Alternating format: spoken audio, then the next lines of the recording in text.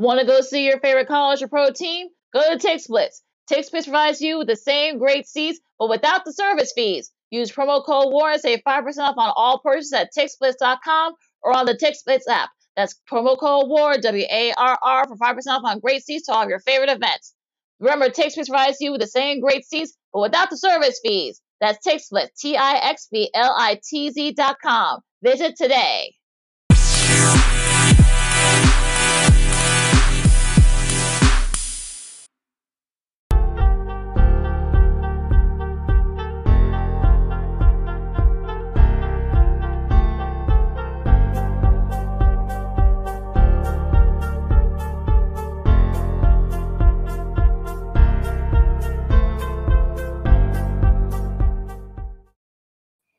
Welcome to another fun-filled Friday edition of Second City Sports. We're live in living color right here on Sports Zone Chicago, along with Miss Lakina McGee, which is she. I am Cindy Brown. Hey, that's me. You can follow yours truly on the Twitter and the IG at SidKid80. Once again, that's SidKid80. That's SIDKID80. That's SIDKID80. Sorry about that, folks. I had to adjust my chair. You can follow me at Katie McGee on the Twitter and at Kino_McGee on the IG. Make sure you download that Sports Zone Chicago app wherever you get your apps. You want to know why? Because we said so, that's why. And also, too, you can catch any of our other 5 live shows throughout the week. You happen to miss them, you can listen back or watch them at your own leisure. So make sure you download that Sports Zone Chicago app today. Make sure you follow Sports Zone Chicago on all social media platforms. That's Facebook, Twitter, Instagram, and YouTube. Once again, that's Sports Zone Chicago on Facebook, Twitter, Instagram, and YouTube. You want to catch the audio version of this podcast, Second City Sports? You can do so by subscribing to WAR on Anchor. We are available on all podcast platforms, including the iHeartRadio app. Just type this in your search engine boxes, WARR on Anchor. And you can follow WAR Media at WARR Media on Facebook, Twitter, Instagram, and YouTube. Once again, at WAR Media on Facebook, Twitter, Instagram, and YouTube. Thank you very much in advance for your support. Like, share, subscribe, and tell your friends. We are unapologetically fun, and we have very definite opinions. You have any definite opinions on any of our topics that we're going to be covering for today's show during our 2-hour extravaganza, you can go to Sports Zone Chicago's Facebook page or Sports Zone Chicago on YouTube. Type in your questions or comments in the comment section. Lakina will get them up on the screen for you.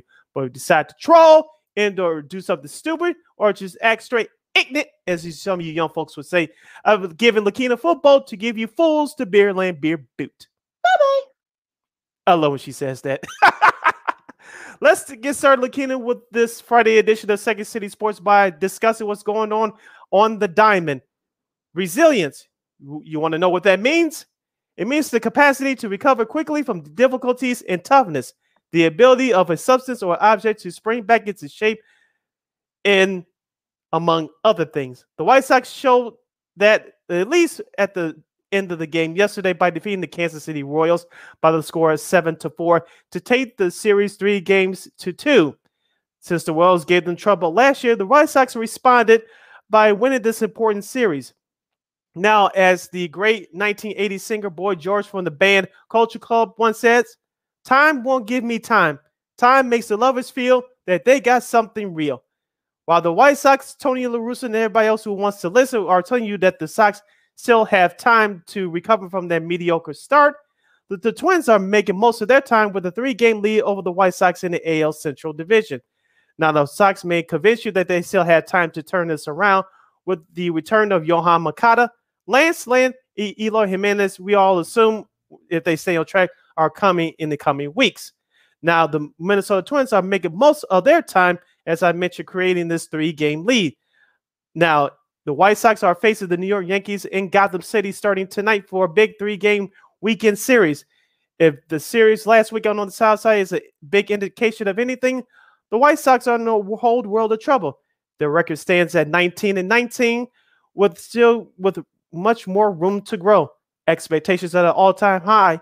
As we said on this show, last year you were the hunters. Now you are the hunted. Many people believe that with yesterday's win, the White Sox are finally starting to turn the corner.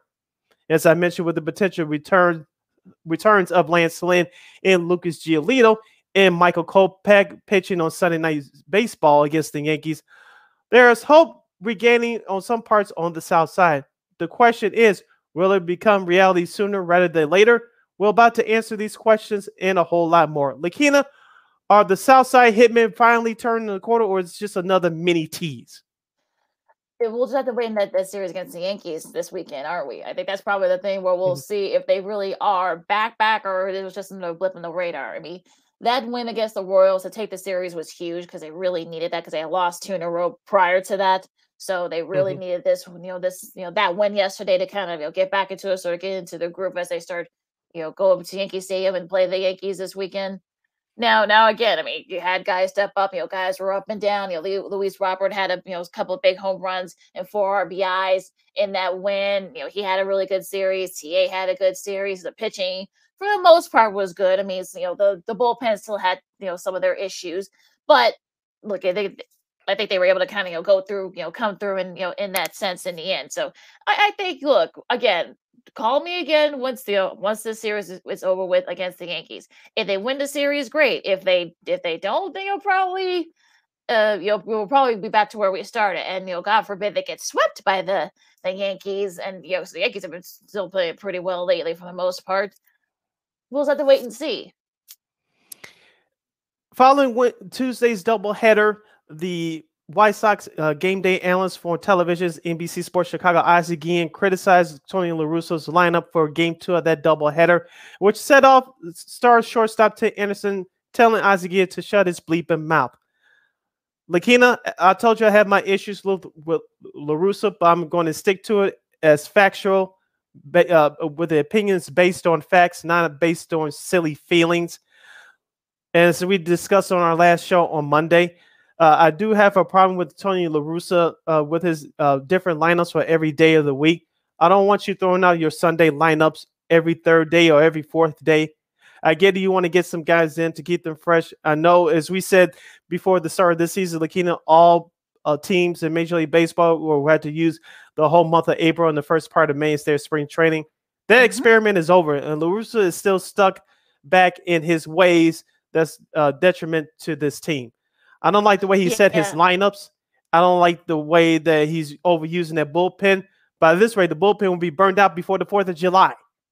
Now, I get it that Tim Anderson was caught up. Yeah, I get it that Tim Anderson is caught up in his emotions. I know Ozzie Guillen went on to say as well that you've given some players days off here and there. They're being coddled to a certain extent, and that's why Tim Anderson went off the way he did. I think Tim Anderson maybe took it the wrong way.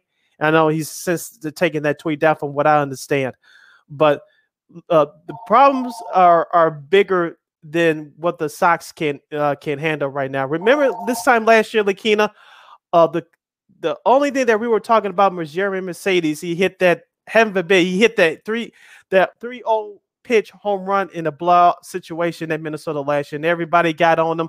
Tony La Russa chastised him in front of the media. The players had his back, and nothing else came up that besides Yermin Mercedes' struggles there afterwards. He was eventually sent down to the minors.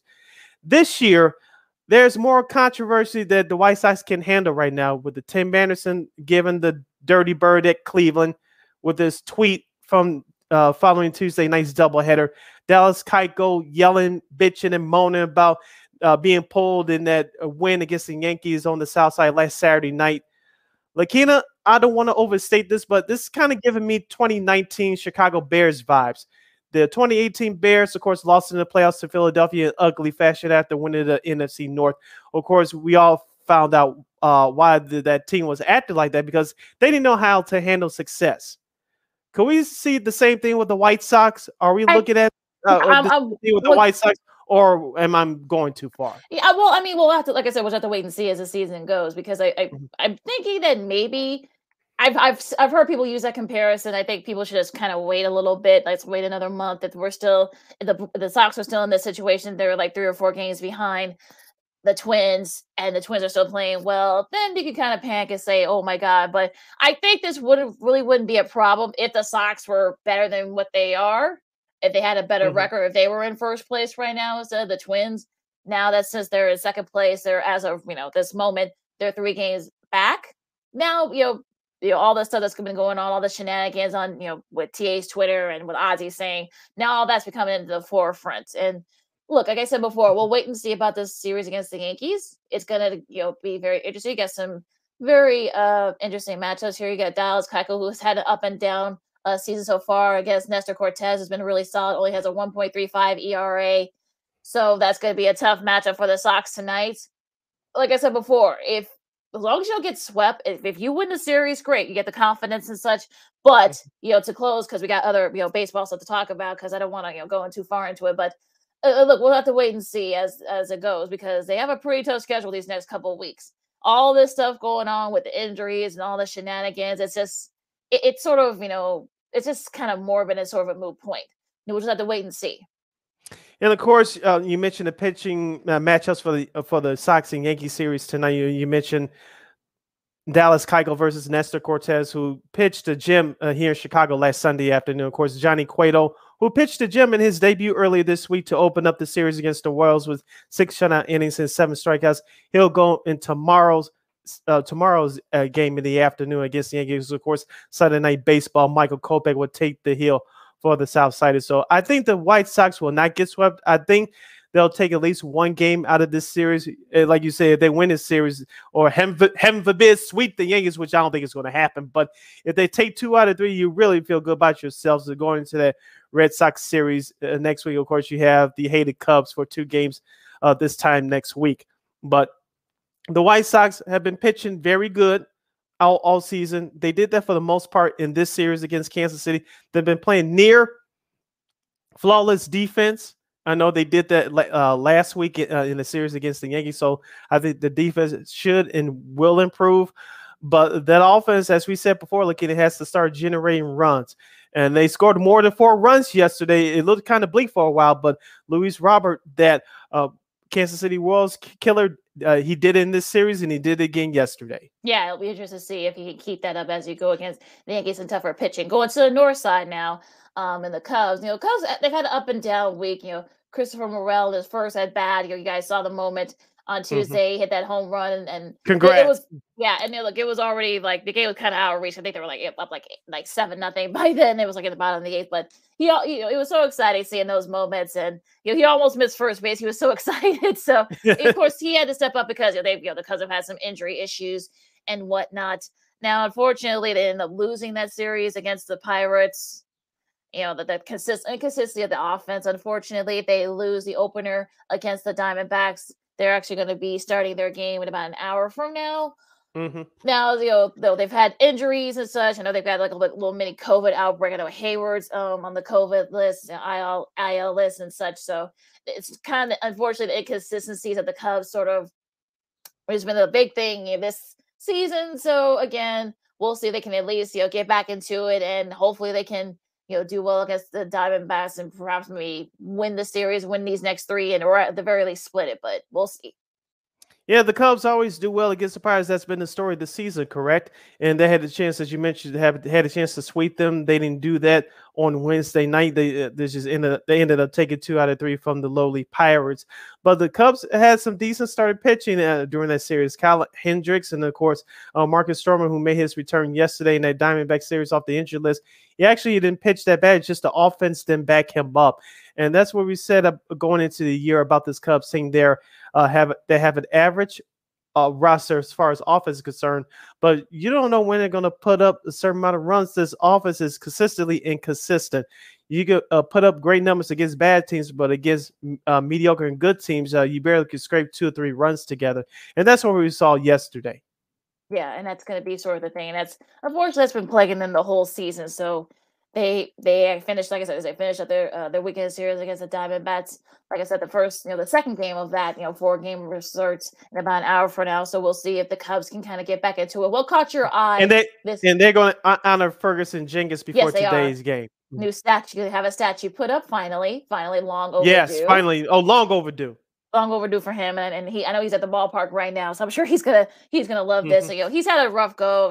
He lost his wife last year, and I know he's still, goes to Wrigley Field a lot, so I think this will be a nice, sweet moment for him. And look, you can check that out on Marquee Network if you guys get a chance to. Well, you turn back and forth from us, listening and watching us. Yeah, So. yeah. Mute the Marquee Network and turn us up right here on Sports Zone Chicago. Watch this. Yeah, exactly. So, what caught your eye in MLB this week? Injuries. The New York Mets, I know they beat the St. Louis Cardinals in the last at bat yesterday by the score of 7-6. But the New York Mets are joining everybody else in Major League Baseball dealing with injuries. Of course, Jacob deGrom, their ace on the pitching staff, is still out with an injury. Looks like Max Scherzer is going to join him as well. And he's going to be out for a while. Weeks. So, yeah, the New York Mets, who are lucky for the first month of the season, didn't have to deal with many serious injuries. They're going to have to deal with it now.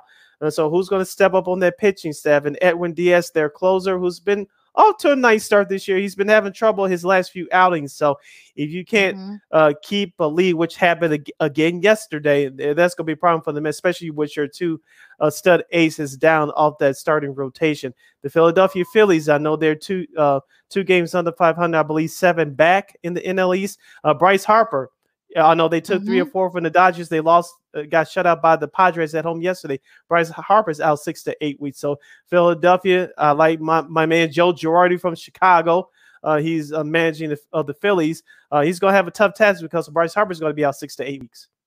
And that's going to be big because the Phillies have already had a bad start to the season, so kind of like a mediocre start. So they're I think they lost their series to the Padres. So, yeah, this is going to be sort of a thing. And this could be a big test for the Phillies if they can kind of at least keep things afloat until he's able to come back. It's going to be a tough task because they haven't, the offense has been kind of shaky and their pitching hasn't been very good either. So we'll just have to wait and see with that. Aaron Judge is one of your leaders in home runs.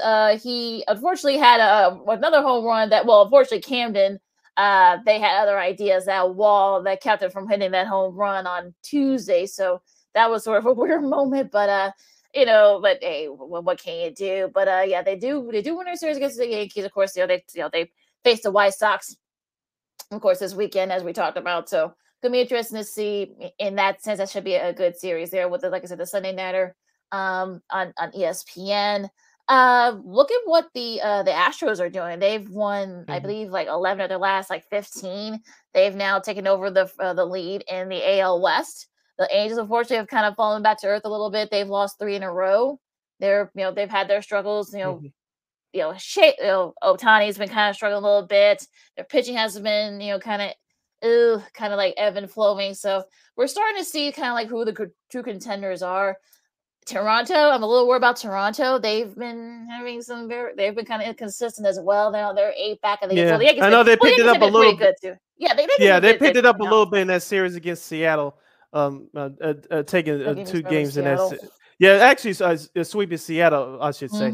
They swept Seattle. Seattle has their own issues. I know they got destroyed by Boston at Fenway last night as they continue their East Coast road trip. But Toronto's starting to pick it up a little bit. You mentioned the Angels. Tampa Bay's starting to pick it up a little bit too. Let's not forget about the Rays. And so this is going to be a tough AL East, as we told you guys. That Boston, they still have a lot of work to do. As I mentioned, they beat Seattle last night. And so home early this week to the Houston Astros. You mentioned they're picking it up, but let's see if Boston can turn it around here. They're facing a lesser opponent in Seattle this weekend. They got out to a good start last night, scoring 12 runs. Yeah, that should help Boston, confidence and such. The Dodgers, what more can you say about them? They've won 5 in a row. Well, again, they lost the opener against the Diamondbacks, but they ended up, winning the rest of it. I think they won 12-5 or something like that. So, it's sort of, here, but also too, the Padres are still right there. Excuse me. Padres are still right there, and also the Giants. The Giants are kind of starting to sort of, wake up a little bit. Yeah, they woke up the Rockies. Yeah, so yeah, you're not as good as you think you are. Yeah, so got a little bit of a reality check there from the Rockies yesterday, but it's still, they're still right there. Like I said, I think they're realizing that they're no longer the hunter. They're now the hunted, and now with the great starts by the Padres and the Dodgers, it might be tough for the Giants to keep up. We'll just have to wait and see. But overall, a solid week in MLB. And also, too, what about the Milwaukee Brewers and Atlanta Braves? Milwaukee taking 2 out of 3 from Atlanta. Atlanta, for the second year in a row, they're off to another slow start. I don't know if it's going to be as easy as it was last year because they had the benefit of the Mets and the Phillies of both tripping on their own 2 feet. And of course, they made some acquisitions at the trade deadline, which helped them as well. I don't think this year is going to be as easy. Yeah, no, it's not. And it's going to be, it might come down to like the last couple of weeks of the season as it was maybe last year when the NL East, I should say. So should be interesting though in that division, especially since no one's really perfect in that. Now the Mets have injury issues, the Braves are up and down, the Phillies, I don't think they know what direction they're going. So this is going to be a very interesting NL East, absolutely. Now going through the schedule, of course, we told you about the Diamondbacks and the Cubs facing each other. And note, folks, for all of you in St. Louis and Pittsburgh, the Cardinals and the Pirates, that's the first game, that Apple TV Plus doubleheader. So you guys got to find other ways to watch the game here. So, and Sunday's game between the Pirates and Cardinals will be on Peacock, part of MLB Sunday morning leadoff. Well, there you go. Those of you who see Major League Baseball, you shot yourselves in the foot with this series. yeah, absolutely. Atlanta and Miami. Miami's actually got some pretty good young talent there. We'll see if they can, give Atlanta a little bit of a hard time. Of course, we told you about the Yankees and the White Sox. I host the White Sox this weekend. The Dodgers and the Phillies. That's gonna be on ESPN Plus. You think the Dodgers should go ahead and sweep that series? At least take 2 out of 3 at the worst. Oh yeah. But especially not without Bryce Harper. Yeah, I'll say I'd be surprised if they didn't at least get 2 out of 3, especially like you said with Harper's injury. Tampa Bay and Baltimore, the Rays. I know that Baltimore's been giving teams a hard time this year. We'll see if the Tampa can kind of get back on track. Cincinnati and Toronto. I mean, this should be a nice get right series for Toronto, I hope. Yeah, this is a gift. Yeah, all right. So perfect timing. So hopefully the Blue Jays can get back on track in this series. Detroit and Cleveland, Seattle and Boston. I know what that Boston just hammered Seattle. I don't know what's going on in Seattle, but that's a whole nother show there. Minnesota and Kansas City. Let's go Royals. Yeah, Texas and Texas and Houston. That's the second half of the Apple TV Plus doubleheader tonight. So those of you in Arlington and in Houston, you're gonna have to find other ways to watch tonight's game. Washington and Milwaukee, Mets without some of their top guys against Colorado. That should be an interesting series there. Oakland and the Angels. See, the Angels are going to get back on track there. And also, too. They swept Oakland last weekend, 4-0. So this should be a nice little get-right series for the Angels. And last but not least, San Diego and San Francisco.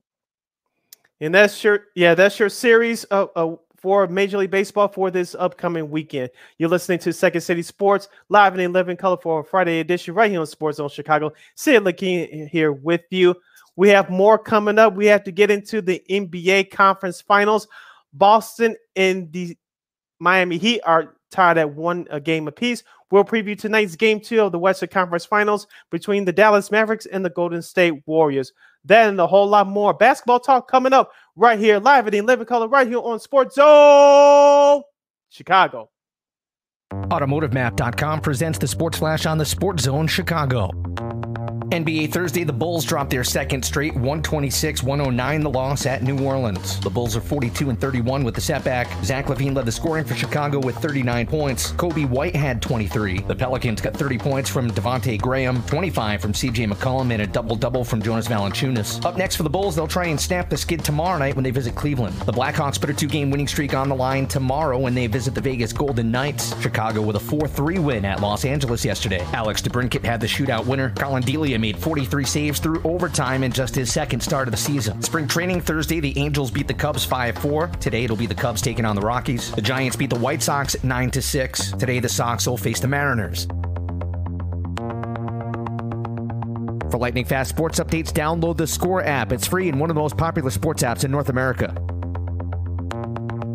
I'm Chuck Sanders. That's the Sports Flash on the Sports Zone Chicago. Nobody protects you from mayhem like Allstate.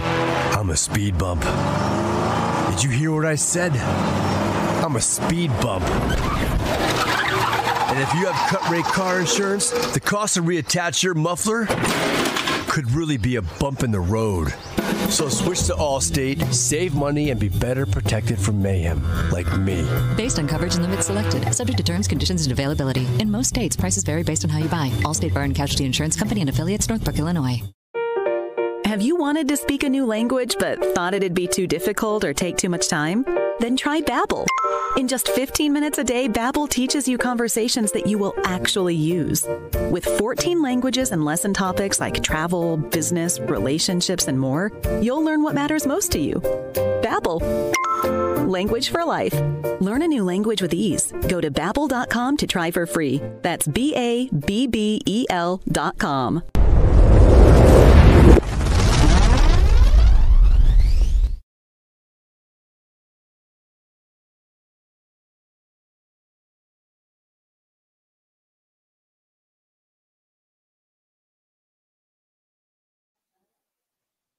Welcome back to Second City Sports. We're live in the living color. I'm Sid. That's Lakina right here on Sports Zone Chicago. If you want to follow yours truly on the Twitter and the IG, you can do so at SidK80. Once again, it's SidK80. That's SIDKID80. That's SIDKID80. You can follow me at Keenan McGee on the Twitter and at Keenan_McGee on the IG.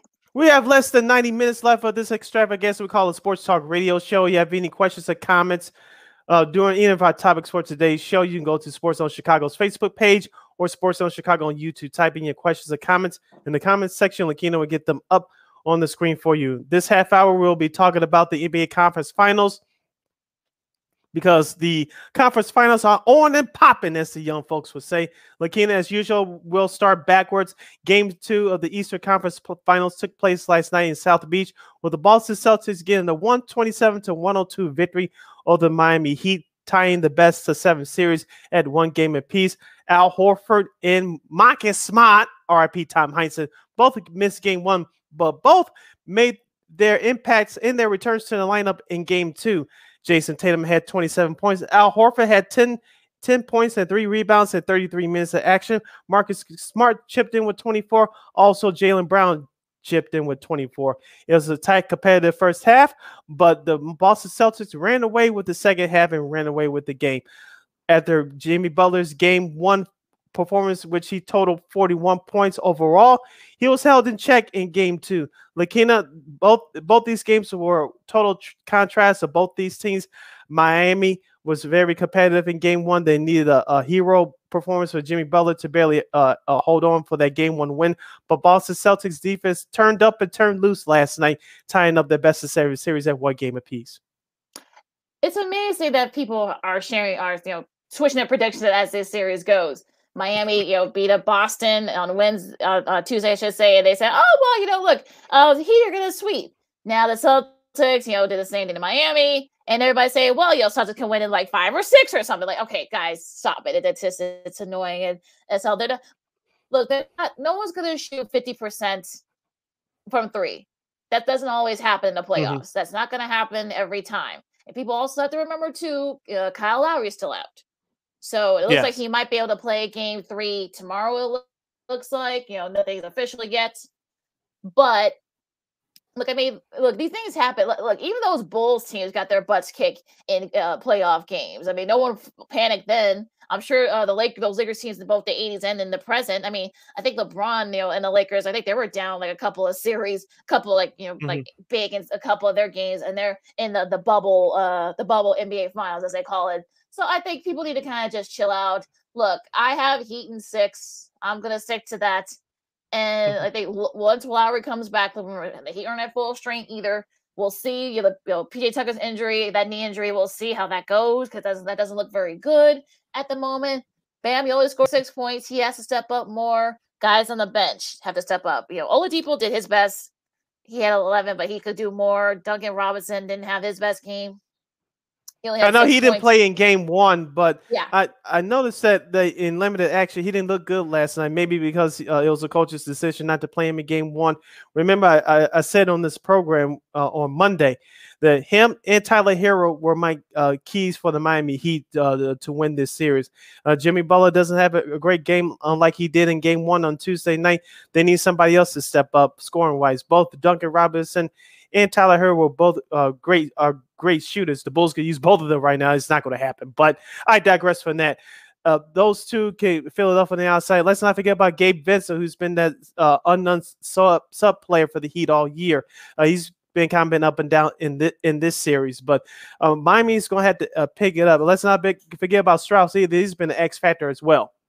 Yeah, he needs to step up too. He only had, I think, like 8 points in that game yesterday. So look, it's going to be one of those 6 points, I should say, Strauss had. So yeah, this is going to be kind of like up and down. I know, yeah, Boston has the home court. What we've seen so far, that doesn't mean anything. So, like I said, we'll see if Kyle Lowry can play tomorrow. And look, no one's gonna, they're not gonna be 50% from 3. That just isn't gonna happen. I know Grant Williams had 19 off the bench for the Celtics. I think that helped them as well. So I think, look, guys just need to step up, like you said. Hopefully, Duncan Roberts is okay. Maybe just get going through like a non-COVID, illness. Maybe just starting to get over that. But I think everyone needs to step up on both sides. Look, TD Garden, in Boston. Look, the last game they played there together, the Heat actually won that game. They're actually able to pull that off. So the Heat can come back, and I think that's what they're going to do. They're going to come back and perhaps split one of these next 2 games in Boston. Yeah, check out a couple of these statistics from last night's game. Of course, you mentioned about the field goal shooting by the Celtics overall at 51%, but they shot the ball very well from 3-point range at an even 50%, while Miami barely shot it at 29%. But pay attention to this, and this is going to be key going on in this series. Free throw discrepancy. The Miami Heat had 22 free throw attempts, but they only made 16, while the Celtics were 21 out of 23 from the free throw line. That's going to be key, especially with these games, as you mentioned, coming up this weekend in the TD Bank North Garden. We know that most of the home, not to go into NBA conspiracies using air quotes here, but we know that the whole teams usually play with more confidence, with more intensity.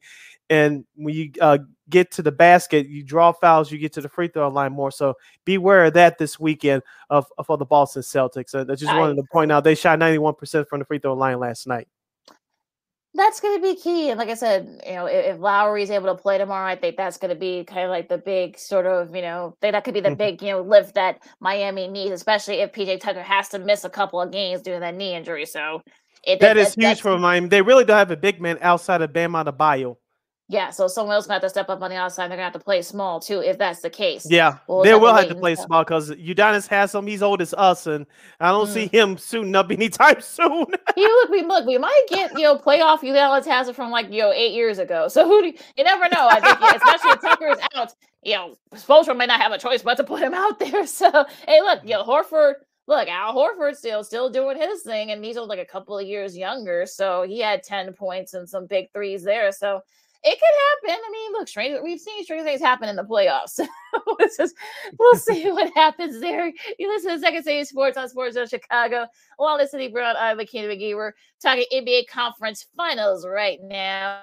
And let's go out west, Sid. Well, before we go out west, Lakina, we just want to give the schedule for the Eastern Conference. Tomorrow's Saturday. Tomorrow's Game 3 will be on ABC at 7:30 p.m. Central Standard Time. Games 3 and 4 have now shift to Boston. So the next 2 games are on ABC. So you have to go to bootleg cable or stream it illegally. It's on the free TV, folks. So games 3 and 4 Saturday and Monday will be on ABC at 7:30 p.m. Central Standard Time. Yeah, so there you go. And it'll be on the main network. So we'll see. It's going to be very interesting. We'll see if, a pivotal Game 3 coming up tomorrow in Boston. Now we can go west. Dallas and Golden State. Game 2 of that series is tonight. I know people want to I know Mavs fans are not too worried at this point, but I know, they were down 2-0 against Phoenix, and in the series before that against Denver, but or was it Utah? But I kind of feel like you're not playing either one of those teams. You're playing a team in Golden State where they are a veteran team. They know what to do. They know how to, step up, in big playoff moments. So this isn't their first rodeo. So if you go down 2-0 here, not going to say that they're going to sweep the Warriors, going to sweep the Mavs, but that could very well happen. I know Luka might have been a little bit under the weather, some people are saying, so we'll see how he looks tonight. He had 20 points, which is still kind of a Luka performance, but more guys need to step up. Dinwiddie Everybody had 17 points. Bullock had 12, but it wasn't. Those are kind of like garbage time. And the Warriors, look, if everybody's stepping, all 5 starters scored in double figures. If that happens again tonight, and Jordan Poole had 19 off the bench, so that's going to be a big key. If they're hitting the ball well, I'm talking about the Warriors, you may have to watch out. Couple of things here. Luka did have a good first half, but give credit to Andrew Wiggins. Head coach Steve Kerr of the Warriors stuck Andrew Wiggins on Luka Doncic. Doncic didn't really get going. He only scored, I believe, 2 points in that second half.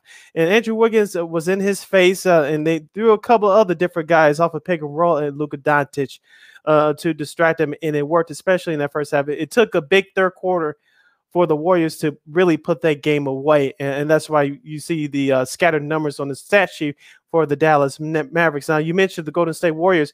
Draymond Green had a game of his life, sort of in limited action in 29 minutes. He had 10 points and 9 rebounds. As we said, he's the emotional leader. He's the anchor on the defensive end, and he brought it on Wednesday night. Andrew Wiggins, I mentioned, he had 19 points overall, 10 in that first quarter. It was very important for the Warriors to get him going in the first quarter, because we all expect Klay Thompson and Steph Curry to get it going for the Warriors, but you have your third guy that gets it going for you in the opening quarter. It sets up that much more that eases up the pressure that much more for your superstars to get into the flow of the game, and that's exactly what we saw happen. Of course, Steph ended up with 21.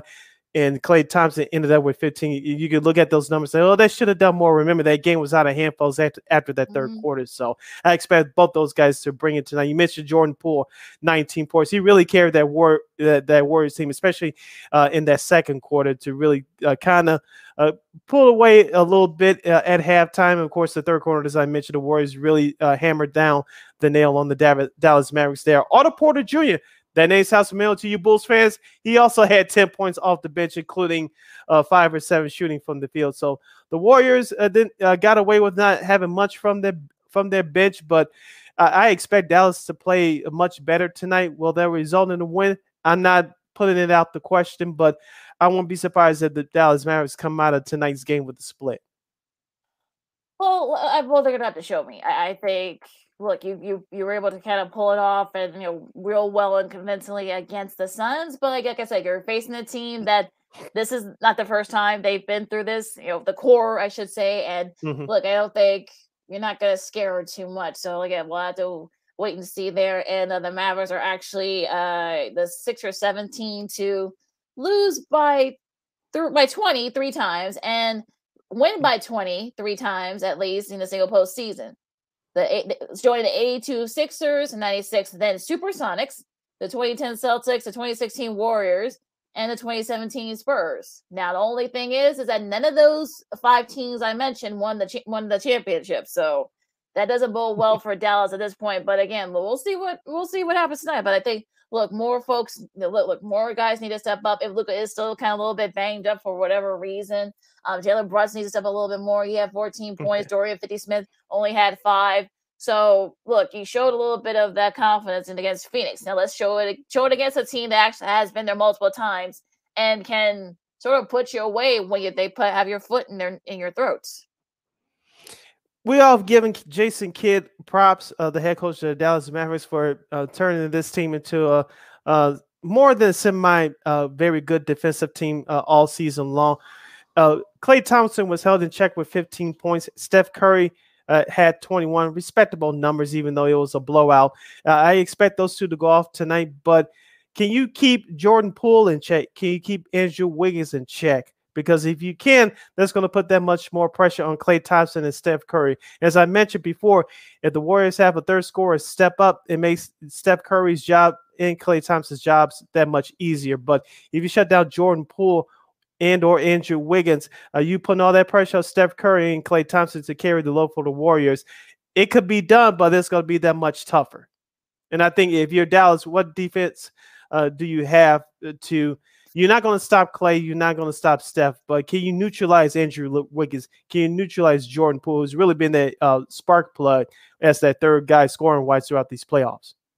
I think that's going to be the key. I mean, like I said, if more guys need to step up.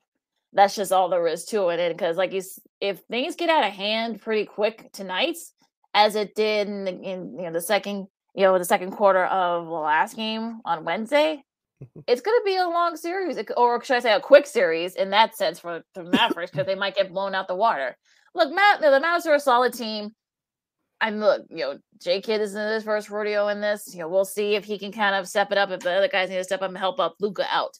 So it's going to be very interesting to see what happens tonight. If Dallas does end up, pulling it off, great. Hey, we have a series. If they go down 2-0, this could be a quick one. You're listening to Second City Sports on an all-new Friday edition right here on Sports Zone Chicago. Sid Lakina here with you, talking NBA Conference Finals.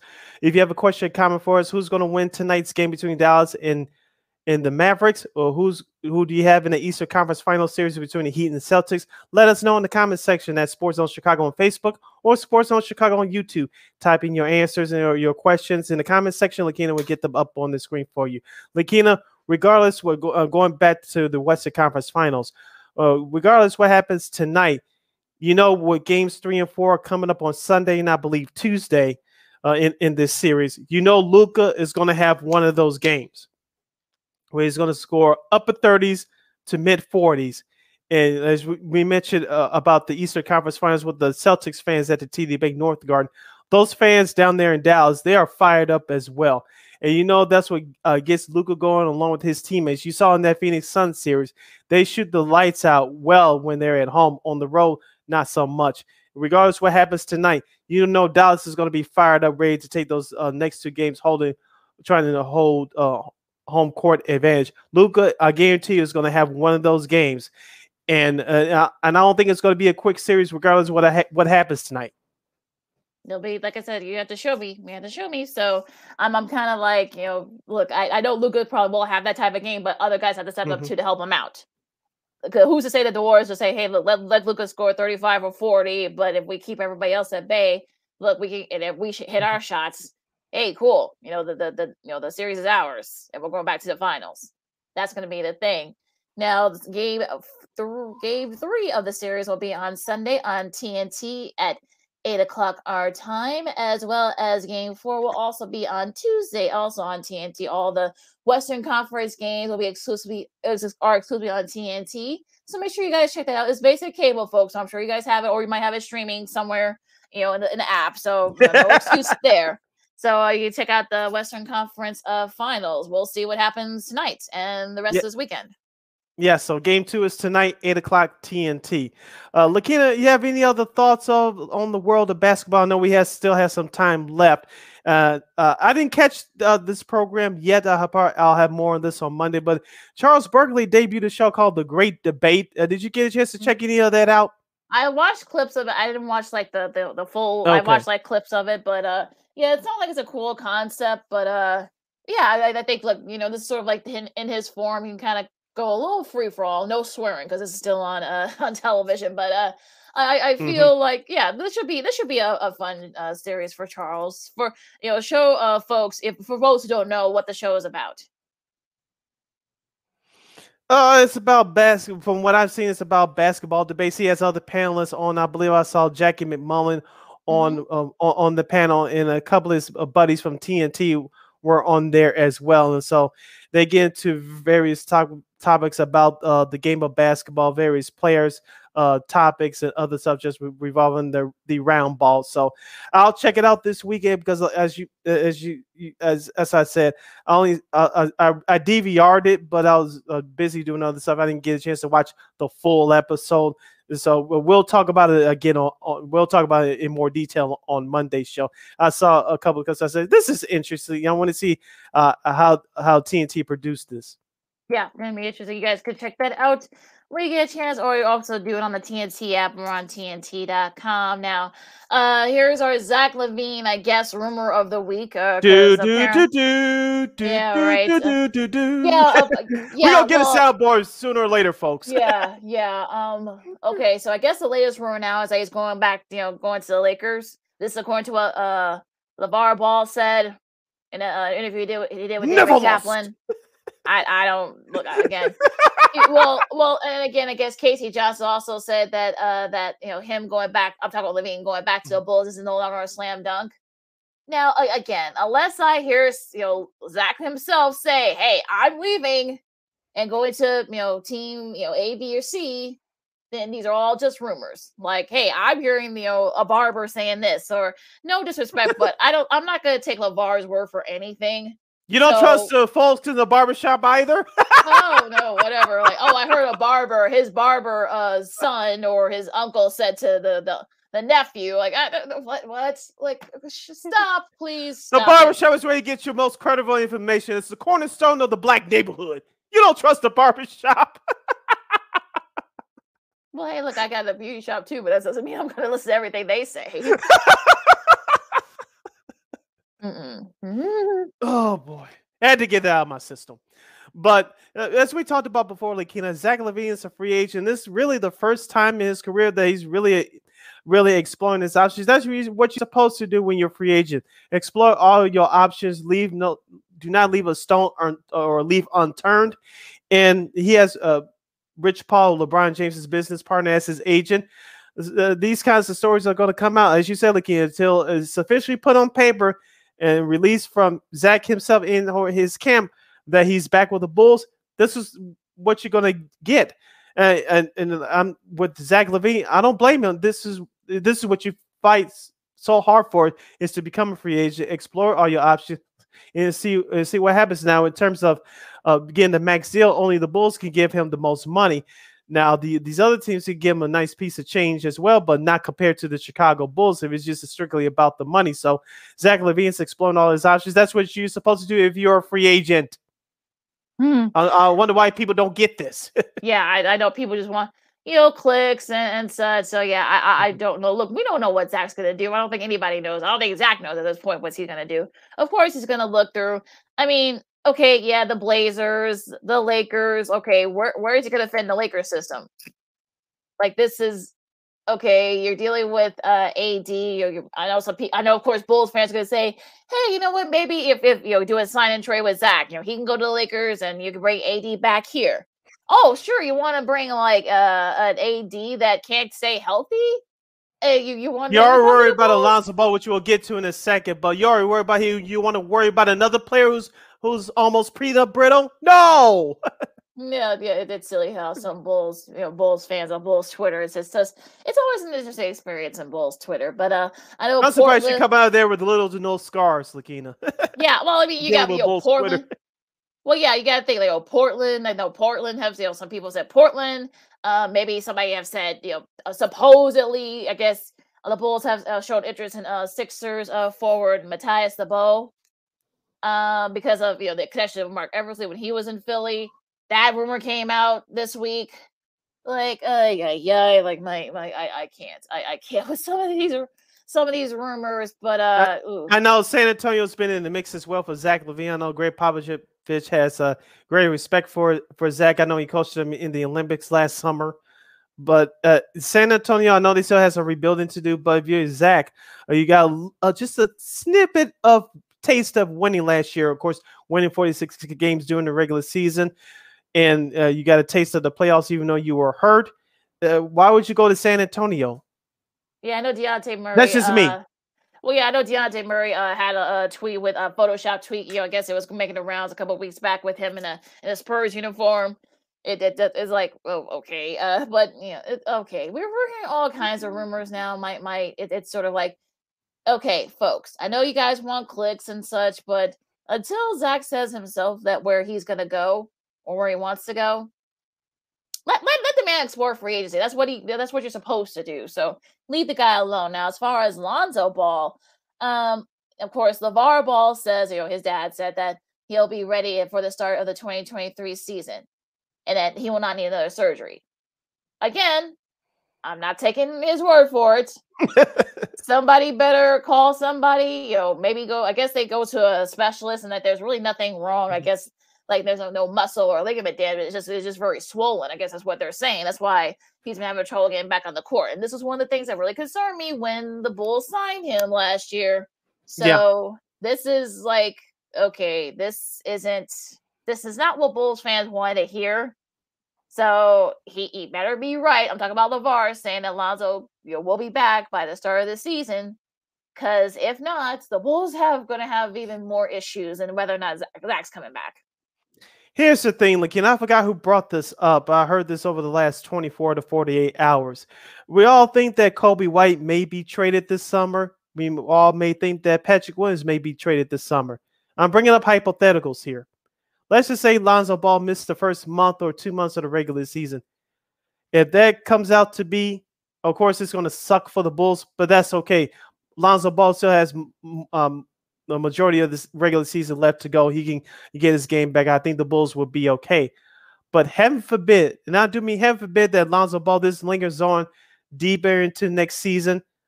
If you're Coby White, you're in a close to perfect situation. I'm inexpendable. You guys need me, and Lonzo Ball can't get out on the court. My value goes up even that much more. Now, Alex Caruso, he's no Lonzo Ball. We saw what he could do last year in bringing the intensity from the defensive end, and he can add some additional scoring here or there, but he's no Lonzo Ball. If you're Coby White, you're sitting there and said, okay, unless there's a player out there that's realistically better than me in my situation, you have no choice but to keep me. And I think, look, I don't think they were going to get traded. Neither were going to trade it anyway, especially even before this news came out about Lonzo's knee. So I feel like, look, this is why you don't trade Coby or P. Will, because you're going to need both of them, especially if Lonzo does end up missing the first month or two of the season because of that knee issue. And someone needs to get to the bottom of what's going on. Is it? I know they say it's not a ligament thing, but is it a swollen thing? Are they going to have to go back in there, maybe like drain some stuff? Like, someone's gonna have to say something, and I think now's the time to do it since you got a little bit of rest before training camp starts, and kind of get the recovery going, and you can kind of get back into game shape. Yeah, as we said before with the Bulls, this is going to be a critical offseason for this franchise. Of course, Arturas Karnisovas and GM Mark Eversley, they have some work to do. They're not going to flip this roster over like they had to over a year ago. You're now able to add some pieces. They need one, perhaps two shooters, whether it comes with this 18th pick in this upcoming NBA draft, assuming they don't trade it. And you got to dig through the scrap heap of free agency, because outside of Zach LaVine, there's no big name free agents out there this year. They're going to come at some point next summer. But focusing on this year, the Bulls need two shooters and a defensive presence from the interior. There's no one out there that fits any of those categories. I mean, a lot of guys that have probably been out there for a while and they probably don't have a lot of mileage left. So I think that's a problem. That's going to be the thing. So look, I trust, as our buddy Big Dave Watson from CHGO Bulls would say, I trust AK and Eversley. Let them cook. They move. Bad guys move in silence, as they say sometimes. Yep. So I wouldn't be surprised if they have something up their sleeve. Who knows? But I'm sure they'll figure it out. I think Bulls fans need to just chill and just let them do their thing. Yeah, we'll see in the days and weeks and perhaps months ahead with the franchise in the men in red. Hour number 1 in the books. Hour number 2 straight ahead. Nick Saban, Deion Sanders fighting at the dinner table. Stanley Cup playoffs, second round off to a hot start. And plus, our girl, Christine, the Queen, Manica from KXRB in Sioux Falls, South Dakota, will join us to give us her weekly commentary in sports, entertainment, and more. You're listening to the Friday edition of Second City Sports. I'm Sid. That's Lakina. You're listening to Sports Zone Chicago.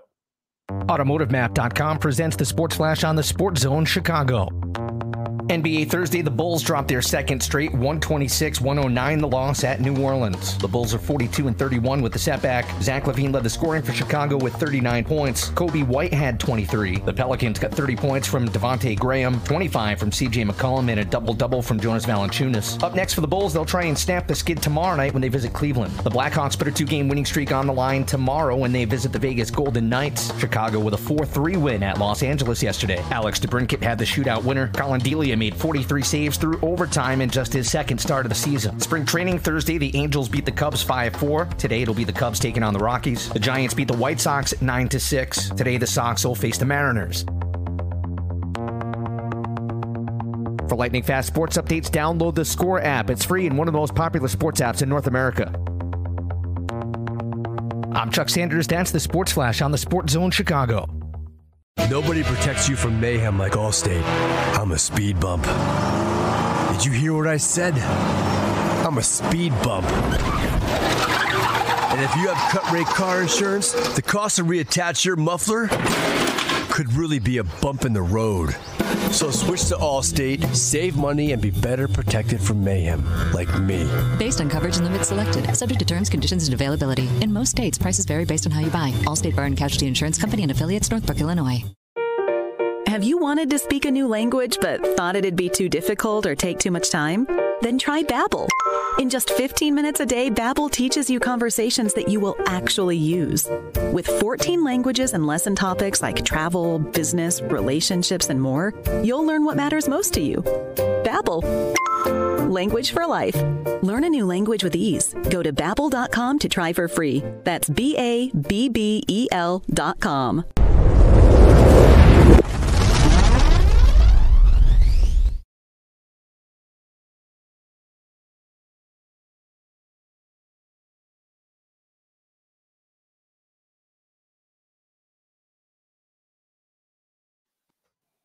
Welcome back to the second half of Second City Sports, the Friday edition, live in 11 color, right here on Sports Zone Chicago, along with Miss Lakina McGee, which is she.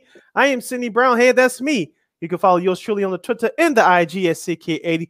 Once again, that's CK80. That's SIDKID80. That's SIDKID80. You can follow me at Keena McGee on the Twitter and at Keena_McGee on the IG. We have less than 60 minutes left of this extravaganza we call the Sports Talk Radio Show. You have any questions or comments for us during our last hour of the show? You can go to Facebook, Sports Zone Chicago's Facebook page, or Sports Zone Chicago on YouTube. Type in your questions or comments in the comments section. Lakina will get them up on the screen for you.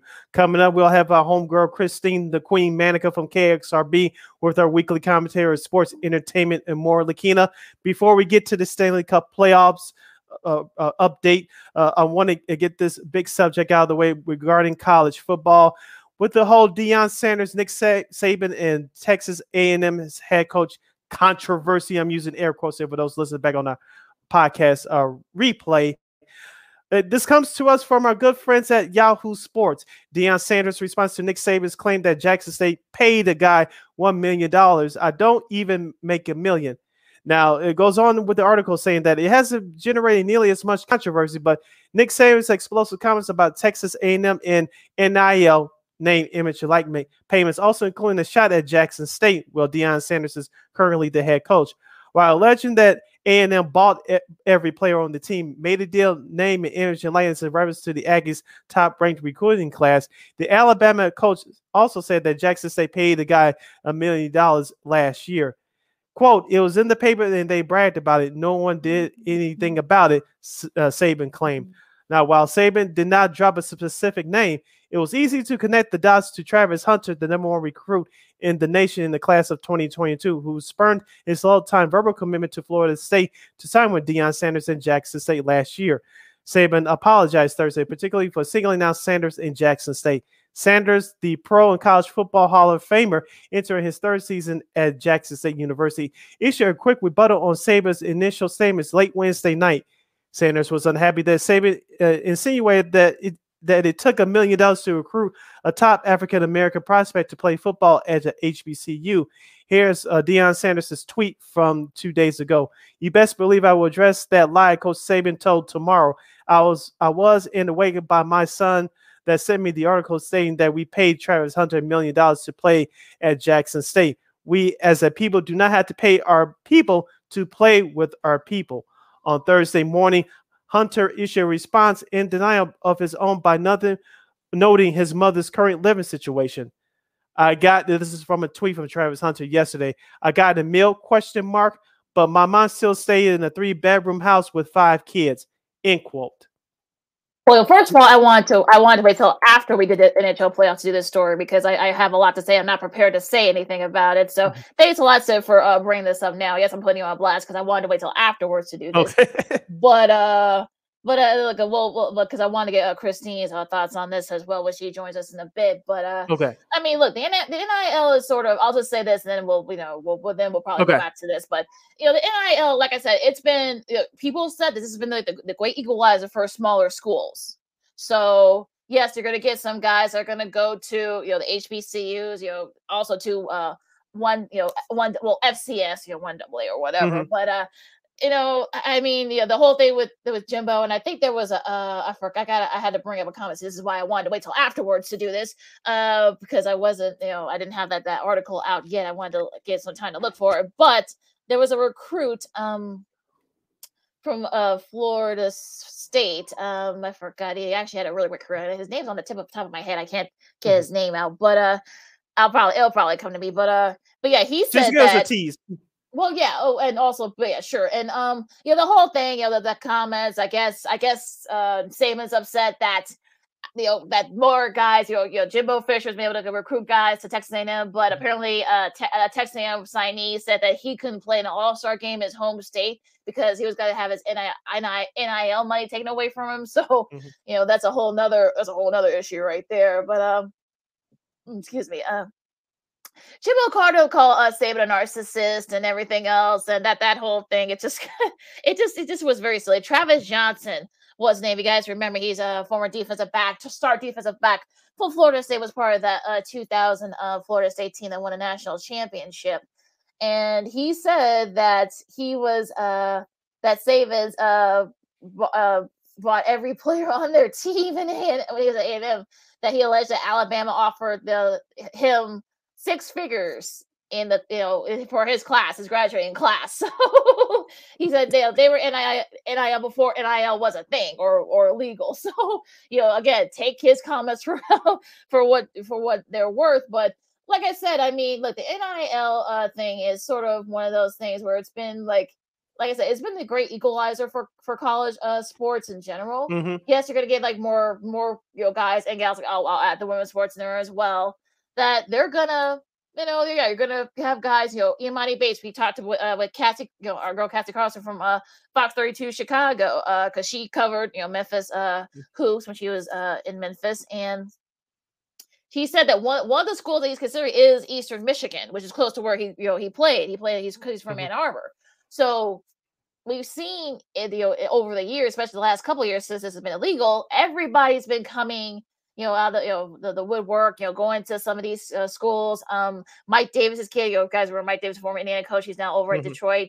I forgot his son's name. His oldest son is actually staying over there at Detroit, to play with him, and also because the guy's NIL money. So you're going to see this more and more. And I don't know if Saban is just upset that he can't quote unquote buy recruits anymore. I guess if you believe what Travis Johnson said, but yeah, I mean, this is going to be very interesting because if people remember at the time, Saban was at Michigan State. Now he left there to go to LSU. So I know that kind of all this started. So I don't know. It could be all types of weird things happening. But look, Deion, I know Deion's going to say what he's going to say.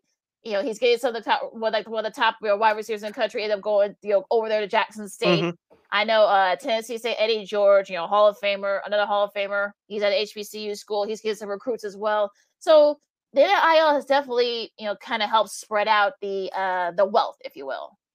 Yeah, and we'll see what happens going forward. We'll get into this discussion with our girl Christine later, Lakina. Like I said, I had some more thoughts on this as well. Now we can get to the Stanley Cup playoffs.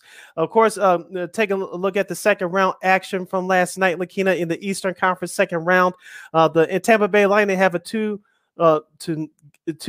series lead over the Florida Panthers after defeating Florida, taking both games in Sunrise, Florida. This one was game 2. It was a contest last night by the score of 2-1. The Panthers just couldn't get it going. Tampa Bay held them off late. In the other game from last night in the Western Conference second round action, the St. Louis Blues bounced back with a big 4-1 win in game 2, tying that best of series at 1 game apiece.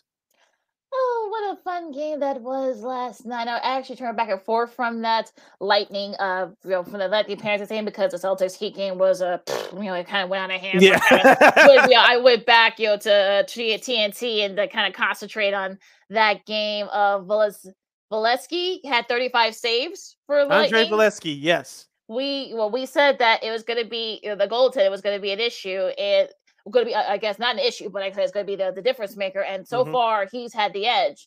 So if you're the Panthers, I think you need more guys to step up. Claude Giroux. I mean, this is not your first rodeo in the playoffs. Let's kind of get back into it. Lombard, has struggled too as well for the Panthers. And the Lightning is showing you why they're the back-to-back Stanley Cup champions. Yes. Their guys are stepping up. Stamkos is stepping up. Nick Paul had, a couple of good defensive ends last night. So, Kucherov looks really good for the first time in this series. So I'm not saying that it's going to be a sweep, but if you're the Panthers, you lose 2 at home, you better return the favor, because if they get to a point where the Lightning go up 3-0, not going to say it's going to be over, but it's going to be tough. Now, like I said, Florida definitely has to get one in Tampa. That's going to be a tough task, as you mentioned. Losing the first 2 games at home is not impossible, because we see this all the time in hockey. But Florida has their work really cut out for them, going down there to Tampa for the weekend for games 3 and 4. Now, let's go to the Western Conference series. As I said last night, St. Louis with a big Game 2 win at Colorado, tying that series at a game apiece. I said Colorado should win this series at 5. It'll probably go 6. That's kind of what I'm sensing right now. But if you're a Colorado Avalanche fan, I know with your recent failures in the playoffs over the last 3 or 4 years, are you panicking, or are you in wait and see mode? You hope. Yeah, I wouldn't panic just yet. I mean, you better step up in the next game, because if not, I mean, it's going to get out of hand pretty quick. So I'm hoping that maybe they can get it together. I mean, they've got the team to do it. They've got they're like they were one of the top teams in the East for a reason. So hopefully they can kind of show that. And like I said, Giroux and other guys need to step up, because like I said, if not, and help out, because if not, like I said, this series can get out of hand pretty quick. Now, in the other Eastern Conference series, the New York Rangers from Wednesday dropped Game 1 on Wednesday on the road at Carolina 2-1 in overtime. Game 2 is tonight. Lakina, the Rangers, I know they had a hard 7-game series. So did Carolina, but Carolina did enough in that overtime to pull out the victory. If you're a Rangers fan, I'm not worried. I think they'll win Game 2 tonight. Carolina, as we said, they're a complete team up and down the roster. They're more physical than the Rangers. The Rangers can bring the pain too, but Carolina is a more balanced team up and down the roster. But the Rangers are going to have to find some way to put the pucks in the back of the net. You're not just going to, even though the Stanley Cup playoffs are a different animal, you got to find a way to score more than 1 and 2 goals a game. And that's sort of the thing. I mean, and I'm sure the Rangers know this. I think they know that if they want to win this series against Carolina, they're going to have to score and score often. And yes. 1 or 2 goals isn't going to do it, just because the Hurricanes are a complete team from top to bottom. So I'm hoping that if the Rangers can, pull it out tonight, I hope they can, because I feel like they can win this series, but they need to step up like in the front. So in the front way, especially with Panarin, and Kreider, they need to step up as well. So that 1 or 2 goals is going to do it against a team like Carolina. You're going to have to score maybe like 5 or 6, and just hope and pray that you get the goaltending that you need to kind of keep the Hurricanes at bay. Yes, as we mentioned, Antti Raanta, the former Blackhawk goalie, now with Carolina, he's been playing his butt off in that for the Hurricanes. As we mentioned, Game 2 is tonight. In that series. The other Game 2 will take place tonight in the other Western Conference semifinal series. It's between the Calgary Flames and the Edmonton Oilers. I saw your tweet from the other night, Lakina. 15 goals were scored. 9 of them were by the Calgary Flames. Lakina, it took me back to my days playing video games, NHL 94, 95, yes. 96, 97. I was loving it. You said this would be a scoring series. I didn't think Game 1 would be like that, but I enjoyed every minute of that. It's the most goals I should say scored in a playoff game since Game 6 of 1993 division semifinals between the Kings and the Flames. So this isn't the first time the Flames have high scoring games. I mean, look, it was because if you remember, Edmonton, Calgary was up for a little bit. Edmonton came back and then kind of went back and forth, and things kind of went all haywire, and the Flames were able to kind of do just enough to win the series. Now, like I said, it could come down to perhaps maybe someone's going to have to maybe do a stop. Somebody's going to have to stop. Stop or try to anyway. So this is good. Look, this is sort of as expected. So look, Gaudreau, McDavid, the battle there, that'll be a fun battle as it has been, Drasati and Tkachuk, remember we saw his father Keith do this for a little bit. So We're getting old. Yeah, we are getting old. But yeah, but Matthew's pretty good in his own right. He was a big part of that, crazy 15 goal game.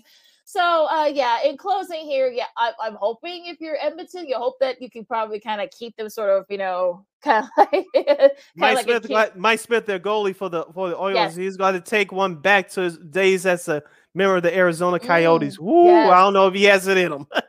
Well, he's getting up there in age too, so I don't know. He may have to kind of go into the fountain of youth there, but this will probably, I don't know if it's gonna be like 8-7 or whatever the score was, but I'll still say like 5-4 or something like that. Hopefully those hockey horns are working tonight in Calgary, Alberta, because if that's the case, it's going to be another crazy one. Just going down the schedule for this weekend's games in the Stanley Cup playoffs. Tonight's games Friday. Both games can be seen on ESPN starting tonight at 7 o'clock Chicago time. You have Rangers and Hurricanes in the East second round. That's at 7 o'clock. At 9:30, as we mentioned, Oilers and Flames second round of the Western Conference. That series, that's at 9:30. Well, that Oilers still working in Calgary. I hope it doesn't break if there is still even more scoring. And then, of course, tomorrow we have one game on the Saturday slate. That's on TNT at 7 o'clock. Avalanche at Blues, Game 3 in that series. That series is tied up at one game apiece. And then on Sunday, that's a pivotal. Because I think if you're Colorado, if you're St. Louis, you're in a good spot because look, you stole one, in Colorado a couple of days ago. I think, I know Colorado, I think they're going to try to maybe kind of return the favor and try to win these next two and one of these next two in St. Louis. And 3 games on Sunday. It starts out at 12:30 on TNT. Game 3 between the Panthers and the Lightning in that Eastern Conference second round series. Of course, Tampa leads that best of 7 series 2 games to none. At 2:30 on ESPN, this is Sunday schedule.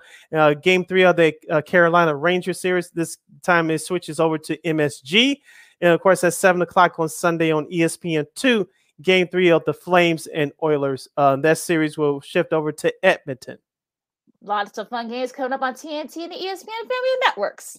Yes. But our lovely friend is with us. Sid, introduce her, please. Yes, she is our NFL Pick'ems guru throughout the football season.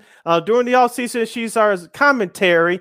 She's our commenting on sports, entertainment, and more from KXRB Radio in Sioux Falls, South Dakota. Here comes our queen, Miss Christine Medica. What's up, Christine?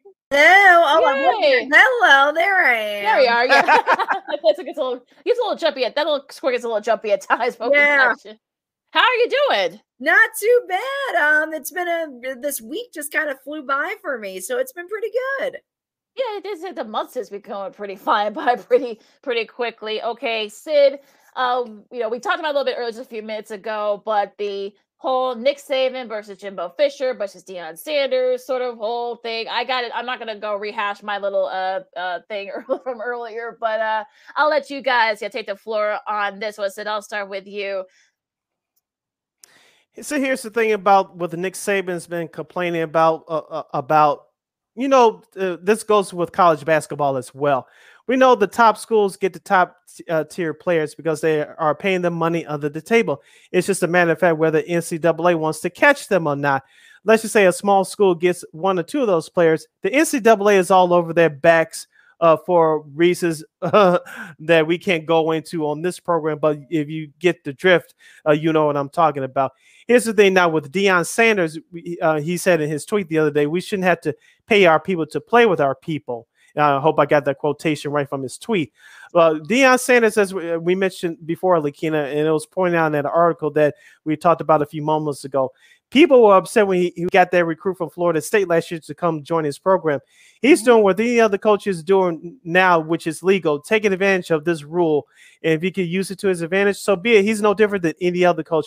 What it is he's doing it at a school that's not traditionally known for football. The HBCUs, historically black colleges and universities, they're known for putting out great bands for halftime shows, but they're not known for great football teams because they don't play the big boys in Alabama and some of the other top schools like Texas or Oklahoma on their schedule every year. And so that's a disadvantage right there. So Deion Sanders is taking advantage of this rule. He's using it to his advantage. He's no different than any other head coach. And with the Texas A&M coach, I applaud him for defending his kids and defending his program. But Nick Saban, we saw this in college basketball, Lakina. That's why Coach K is out at Duke, retiring. Roy Williams, the same thing at North Carolina. These old coaches are stepping aside because they know the NIL rule, which has been used for a long time before it became legal. They don't have the advantage over these small mid-major programs anymore. And now you're starting to see that in college football. What are your thoughts, Christine? Not knowing the situation entirely, I think it's also important to keep in mind, too, that Nick Saban is one of the winningest coaches in college football. So there's a reason why kids are going to Alabama. It's because what Nick Saban brings to the table, what he brings to the program and the experience behind it. And not to mention the fact nobody wants to go to like a cold state like Wisconsin or Iowa. They want to be in the sun. They want to be in the warm weather playing football all the time. So that's another part of it too. Again, not knowing the situation entirely.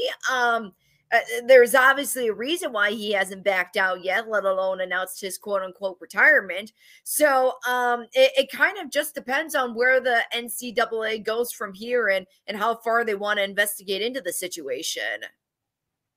And that's going to be the thing. I mean, I know the NCAA kind of wants to sort of, control it. They said that, you can't get the NIL from boosters and, this and that to kind of keep that sort of thing going away. But you got, guys and gals, I should say, getting, restaurant endorsements and home decor. I think I saw a softball player. She's got home decor endorsements, like at one of the home decor, the decor stores. She's going to be an endorsement for them. So, look, things have changed a lot in college sports. I mean, the NIL, when they softened the rule, it kind of opened a Pandora's box here. So it's a playing field now for the most part.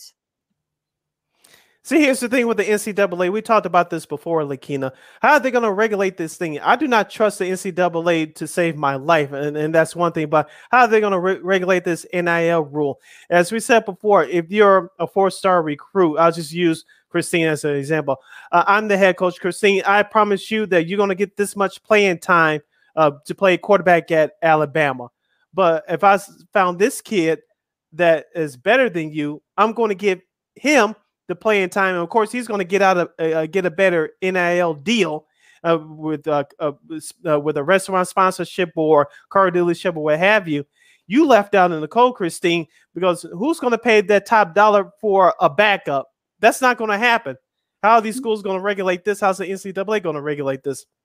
That's the number one question in my eyes. Yeah, you're right. But then again, if you look at professional sports, that happens all the time. Take the Bears, for example. Andy Dalton blatantly said, the only reason why I'm here is because they told me I was starting for the entire season.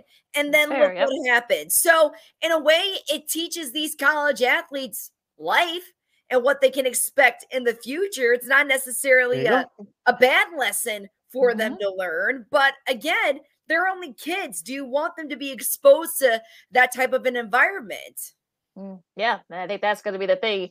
And it's probably another reason why Mark Emmert is leaving next June. So that could be one of the reasons why he's leaving. So I don't know. But yeah, it's going to be interesting to see how this goes. And apparently, I guess I'm trying to see if there were like other comments made, this last couple of days, but I haven't seen any. So it's safe to say that Nick Saban and Deion will not be appearing in any more Aflac commercials together anymore. I'm just that ship has sailed, I think. But yeah, it'll be interesting to see we'll keep you guys updated as usual in the NIL and all the other front. You're listening to Second City Sports on Sports Zone Chicago, along with Cindy Brown. I'm Lakina McGee, along with our girl KXRB's Christine Manica. We'll talk about the White Sox first. So we still got a couple more minutes before we go to break. Now it looks like they got a much needed series win against the Royals. They have a big one tonight. This weekend against the Yankees. Where do you see the Sox? As we go into like sort of after the Yankees, they kind of got a little lighter part of their schedule coming up with the Red Sox and the Cubs. But where do you see the Sox at this point, Christine? Gosh, I wouldn't. The Yankees are really good this year. I'm not going to deny that. Like, they are one of the top teams in baseball right now. If they get a win or two out of this series, good for them. You know, that's another feather in their cap. But if things keep on going the way that they're going, I don't see really anything coming out of this series. I got my grandpa's so great. He sends me all of these, articles and stuff like that about the White Sox, and he did something pretty interesting. The batting averages for the White Sox right now, again, this is from yesterday, but you look at Moncada, that's 194, Abreu 212, you have Sheets 213, Engel 220. They're not that impressive. They got to get their hit game going again. Pitching, great. Their hit game, it's nothing.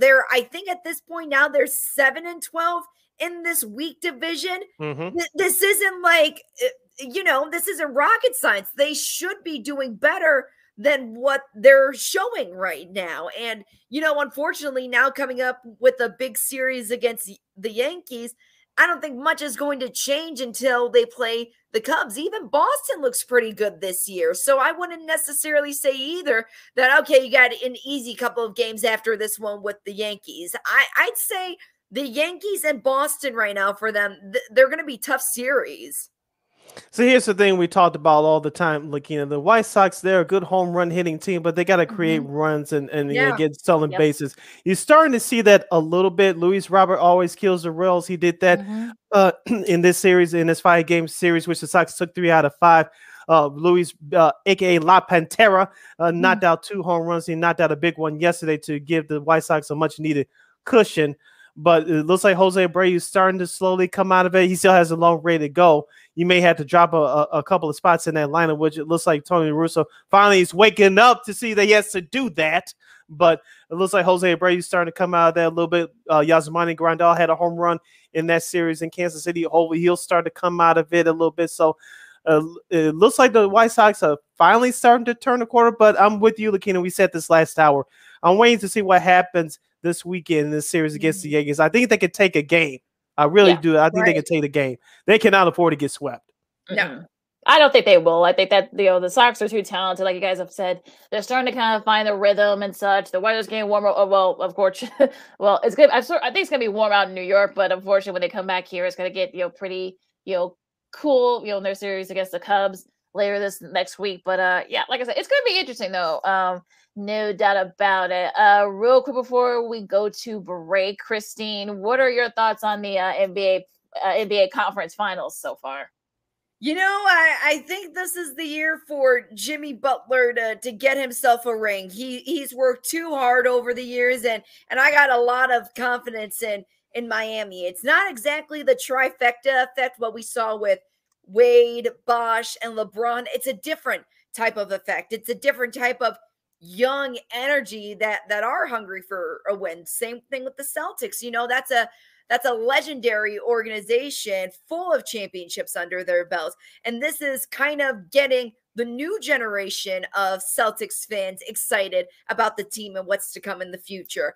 As far as Golden State and the Mavs go, it all depends, I think, on how Luka plays. I think I saw he had a pregame beer or something like that before the game. I mean, if you can do it, you can do it. But that should be a good one too. I know the Warriors, they've struggled this season, but now they're coming into their own. But Luka and the Mavs, I wouldn't count them out just yet. We'll have more with our homegirl Christine, the Queen Manica from KXRB right after this. We'll get into the Patrick Beverley controversy. We'll get Christine's thoughts more on the White Sox, and I'm sure we'll have some sports media nuggets here and there as well as we wrap up today's show. Yeah, and also too, I'm sure Christine will have her thoughts on the PGA Championship that's going on right now over in Oklahoma. John Daly's actually doing well. I can't believe it. I know, right? I've seen the pictures of him actually doing. Yeah, he is. So hold that thought. We'll have more of that. We'll have more of that and so much more coming up next to the Second City Sports on the Sports Zone Chicago, and we'll see you in a bit. AutomotiveMap.com presents the Sports Flash on the Sports Zone Chicago. NBA Thursday, the Bulls dropped their second straight 126-109 the loss at New Orleans. The Bulls are 42-31 with the setback. Zach LaVine led the scoring for Chicago with 39 points. Kobe White had 23. The Pelicans got 30 points from Devontae Graham, 25 from CJ McCollum, and a double-double from Jonas Valanciunas. Up next for the Bulls, they'll try and snap the skid tomorrow night when they visit Cleveland. The Blackhawks put a 2-game winning streak on the line tomorrow when they visit the Vegas Golden Knights. Chicago with a 4-3 win at Los Angeles yesterday. Alex DeBrincat had the shootout winner. Colin Delia made 43 saves through overtime in just his second start of the season. Spring training Thursday, the Angels beat the Cubs 5-4. Today, it'll be the Cubs taking on the Rockies. The Giants beat the White Sox 9-6. Today, the Sox will face the Mariners. For lightning fast sports updates, download the Score app. It's free and one of the most popular sports apps in North America. I'm Chuck Sanders. That's the Sports Flash on the Sports Zone Chicago. Nobody protects you from mayhem like Allstate. I'm a speed bump. Did you hear what I said? I'm a speed bump. And if you have cut rate car insurance, the cost to reattach your muffler could really be a bump in the road. So switch to Allstate, save money, and be better protected from mayhem, like me. Based on coverage and limits selected, subject to terms, conditions, and availability. In most states, prices vary based on how you buy. Allstate Bar and Casualty Insurance Company and affiliates, Northbrook, Illinois. Have you wanted to speak a new language but thought it'd be too difficult or take too much time? Then try Babbel. In just 15 minutes a day, Babbel teaches you conversations that you will actually use. With 14 languages and lesson topics like travel, business, relationships, and more, you'll learn what matters most to you. Babbel. Language for life. Learn a new language with ease. Go to Babbel.com to try for free. That's BABBEL.com.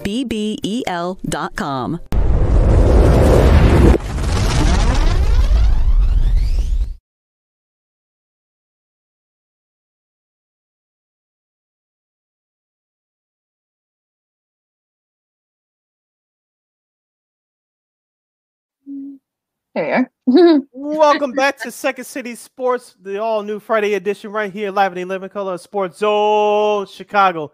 I'm Sid, that's looking is Christine. We have less than a half hour left in this program for today and for the week. You have a question or comment for us, you can go to Sports Zone Chicago's Facebook page or Sports Zone Chicago on YouTube. Type in your questions or comments in the comment section. Lakina will get them up on the screen for you. Before we move on, Christine, I want to get your thoughts about another controversial issue with the White Sox. Of course, the White Sox split a day-night doubleheader as part of that five-game series on Tuesday against the Kansas City Royals. Ozzie Guillen, former manager of the White Sox, now, of course, a TV analyst on NBC Sports Chicago. I know he ruffled some feathers with his commentary, but it's pretty much based in baseball logic. And he said, and I quote, that players, like he used Tim Anderson as an example, that Tony La Russa sent out his quote-unquote Sunday lineup for the game 2 of that day-night doubleheader. Of course, the Sox lost that one 2-1. Yoshio was angered about that because the Sox could have won that game, but Tony La Russa does not set consistent lineups every day. I know you got to get some guys in to get some at-bats, but he doesn't set a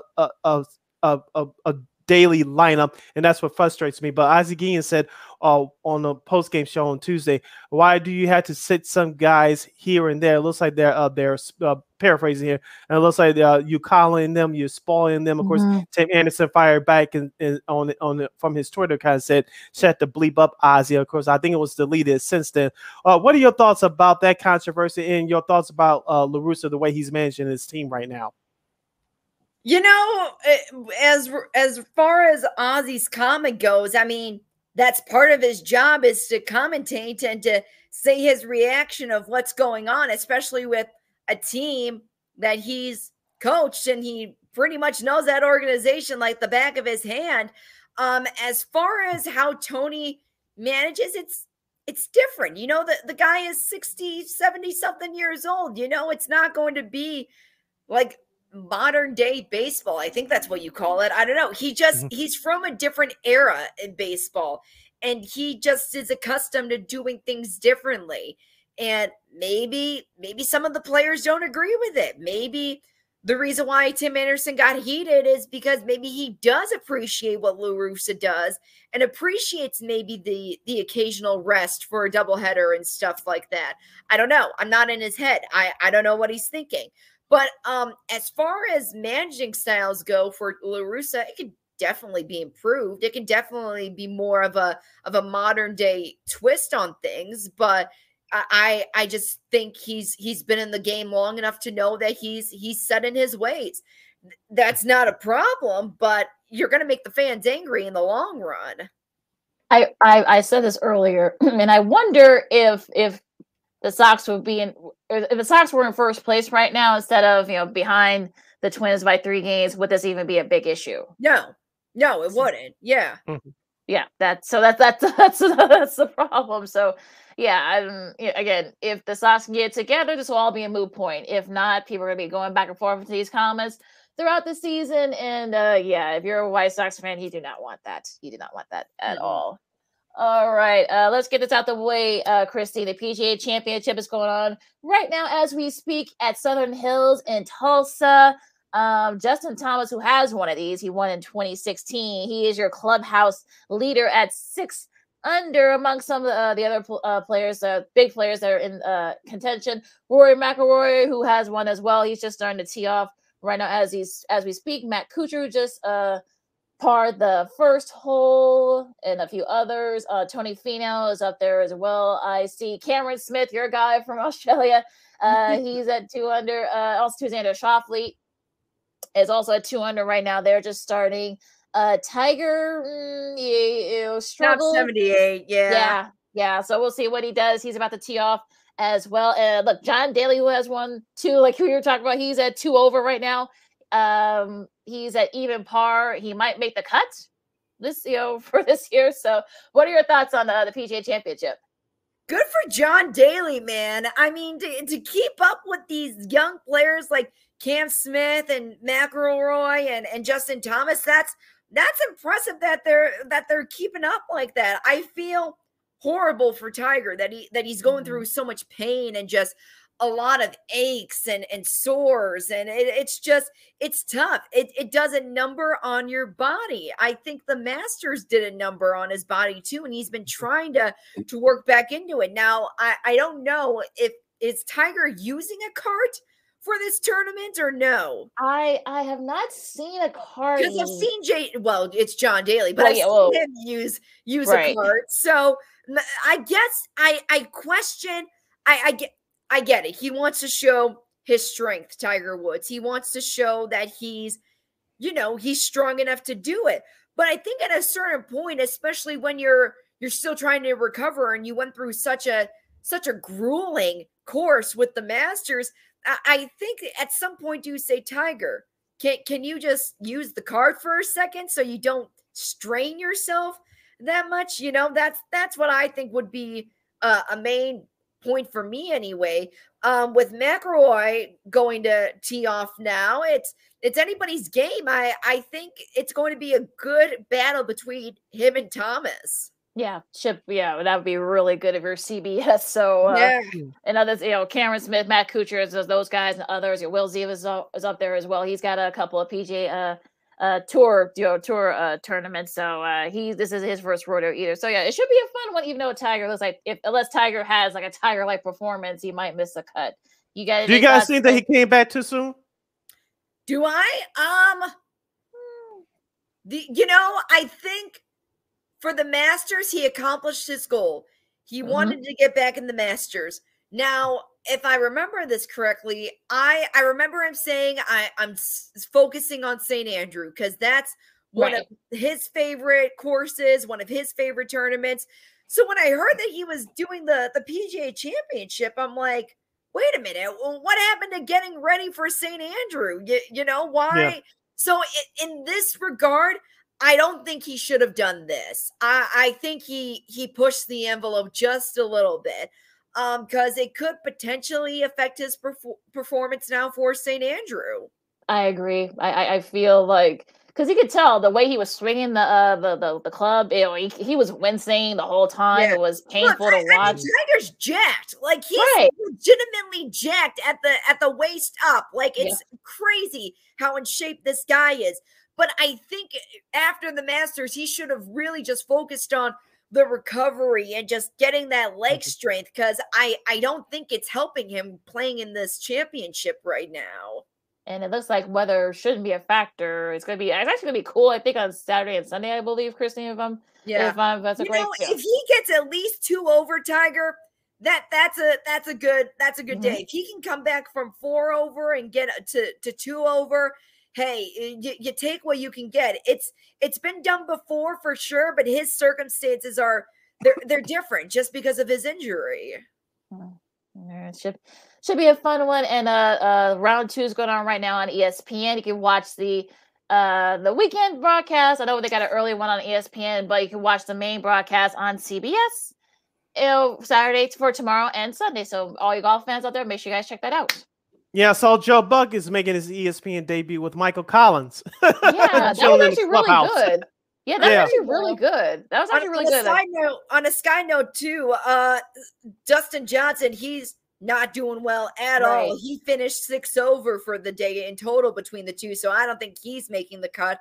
And poor Scotty Scheffler, he's out. He's 6 over. He's not continuing, but he probably thought, I just won the Masters. This isn't going to be too terrible, but ouch, that's still just a side note there. Gosh. Well, yeah. Well, and look, he's been playing well through just about every tournament he's been in, so he's allowed a stinker, every once in a while, because even all some of the players are. So it's fine.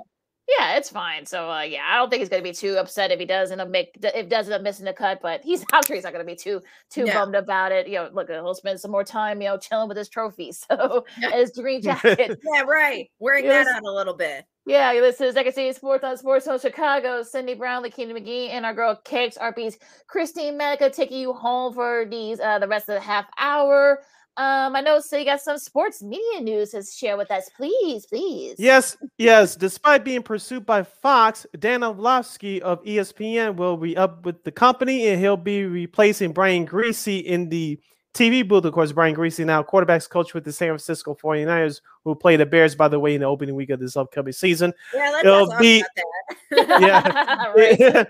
It will be the number 2 booth for ESPN will be Steve Levy, Louis Riddick, and Dan Orlovsky. Thoughts? Okay. Yeah, that works for me. I think.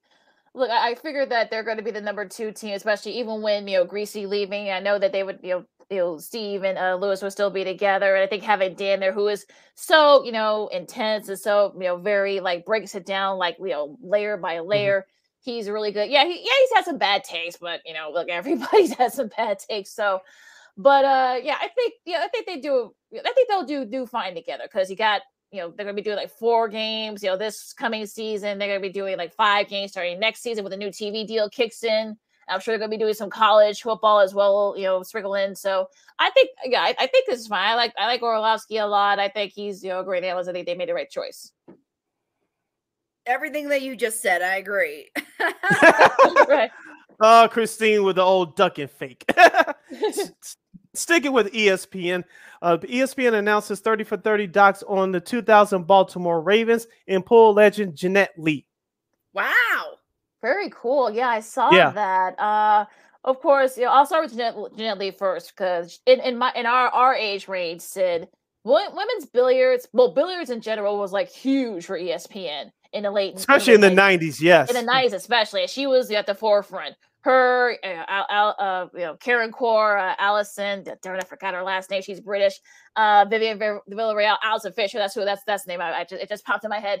They were definitely right there. Every final, every semifinal, you can see either one of those 4 women, because they were just so dominant. And she was very dominant too. She was known as a Black Widow and such. Definitely paved the way for Asian American women, minorities in general, in that sport. Mm-hmm. Now, unfortunately, she's been, she's dealing with terminal cancer. So, but she's a fighter. She's always been a fighter. And, she's breaking down barriers on and off the billiards table. I think her oldest daughter is about to graduate from high school. This tells you how old or about college, I should say. That's how old we are, Sid. Because, because I remember they were little bitty babies when she first, became number 1. And, I'm glad that they're, showcasing her and, in this new 30 for 30. I think she's more deserving. I think hopefully she's doing well. Yeah. Sorry, go ahead, Christine. I was going to say, I agree. You know, I think it's great to highlight women in sports and the ladies that kind of paved the way for you, Lakina, for me too. So because we want to be here right now if it wasn't for the ladies that said, yeah, I'm going to break this glass ceiling. So I think that's awesome. Same thing with Baltimore. You know, they were studs in the early 2000s. Why not feature them? Yeah, I was going to bring up the Baltimore Ravens next. Of course, 30 for 30 doc is going to be done on there. Of course, remember, Ray Lewis spent almost the entire offseason in jail due to that shooting following that Super Bowl the previous year in Atlanta. And, of course, Brian Bell, who's now helping out Herm Edwards at the University of Arizona State. He was the head coach of that team at that time. I wonder if they're going to interview Trent Dilfer, who used to work at ESPN many moons ago. Of course, you know, he was the quarterback of that team. Of course, he got released after they won the Super Bowl. So I want to see what type of angles they go with this one. Remember, it was America's Game. It was produced by NFL Films, which I thought they did a good job on that 2000 Ravens team. But I'll really see which way ESPN goes. And will they get Shannon Sharpe, who now works with Fox Sports with that Undisputed show with Skip Bayless? Did they get him for this job? Because he was one of the high personalities on that team as well. I'm sure they will. I think that team, you know, those teams in the early 2000s were just amazing. That defense was, you know, right, you know, after the 85 Bears defense. I mean, they were just lights out. And I'm wondering, though, if they're going to delve right into that thing with Ray Lewis and, you know, what happened during that Super Bowl, right before that Super Bowl. And I'm sure they're gonna have Trent Dilfer there too. I mean, he worked for ESPN for years. He was a big part of, well, someone say he wasn't, but look, someone had to play quarterback during that time. Yeah. So, you know, I'm sure they'll reach out to him as well. And it's going to be very interesting. I think, look, this is one of those teams that, especially in this century, I think you could probably say they were probably one of the best teams, or right up there, you know, for the best teams in the century. So both of these docs they got coming up, you know, ESPN 30 for 30 does a great job. So I'm sure they're gonna score some two good ones. And I'll have the my DVR set for both of them. Yes, and number two, Lakina, NFL Films didn't cover this in their documentary series, America's Game. I wonder if ESPN even tried this. Remember, Trent Dilfer was not the opening day quarterback. It was Tony Banks. He got benched in like the fourth or fifth game. Yes. Did they reach out to him for this doc? We'll have to wait and see. Yeah. I know Tony's doing I think he's either coaching or doing TV somewhere, I think. So okay.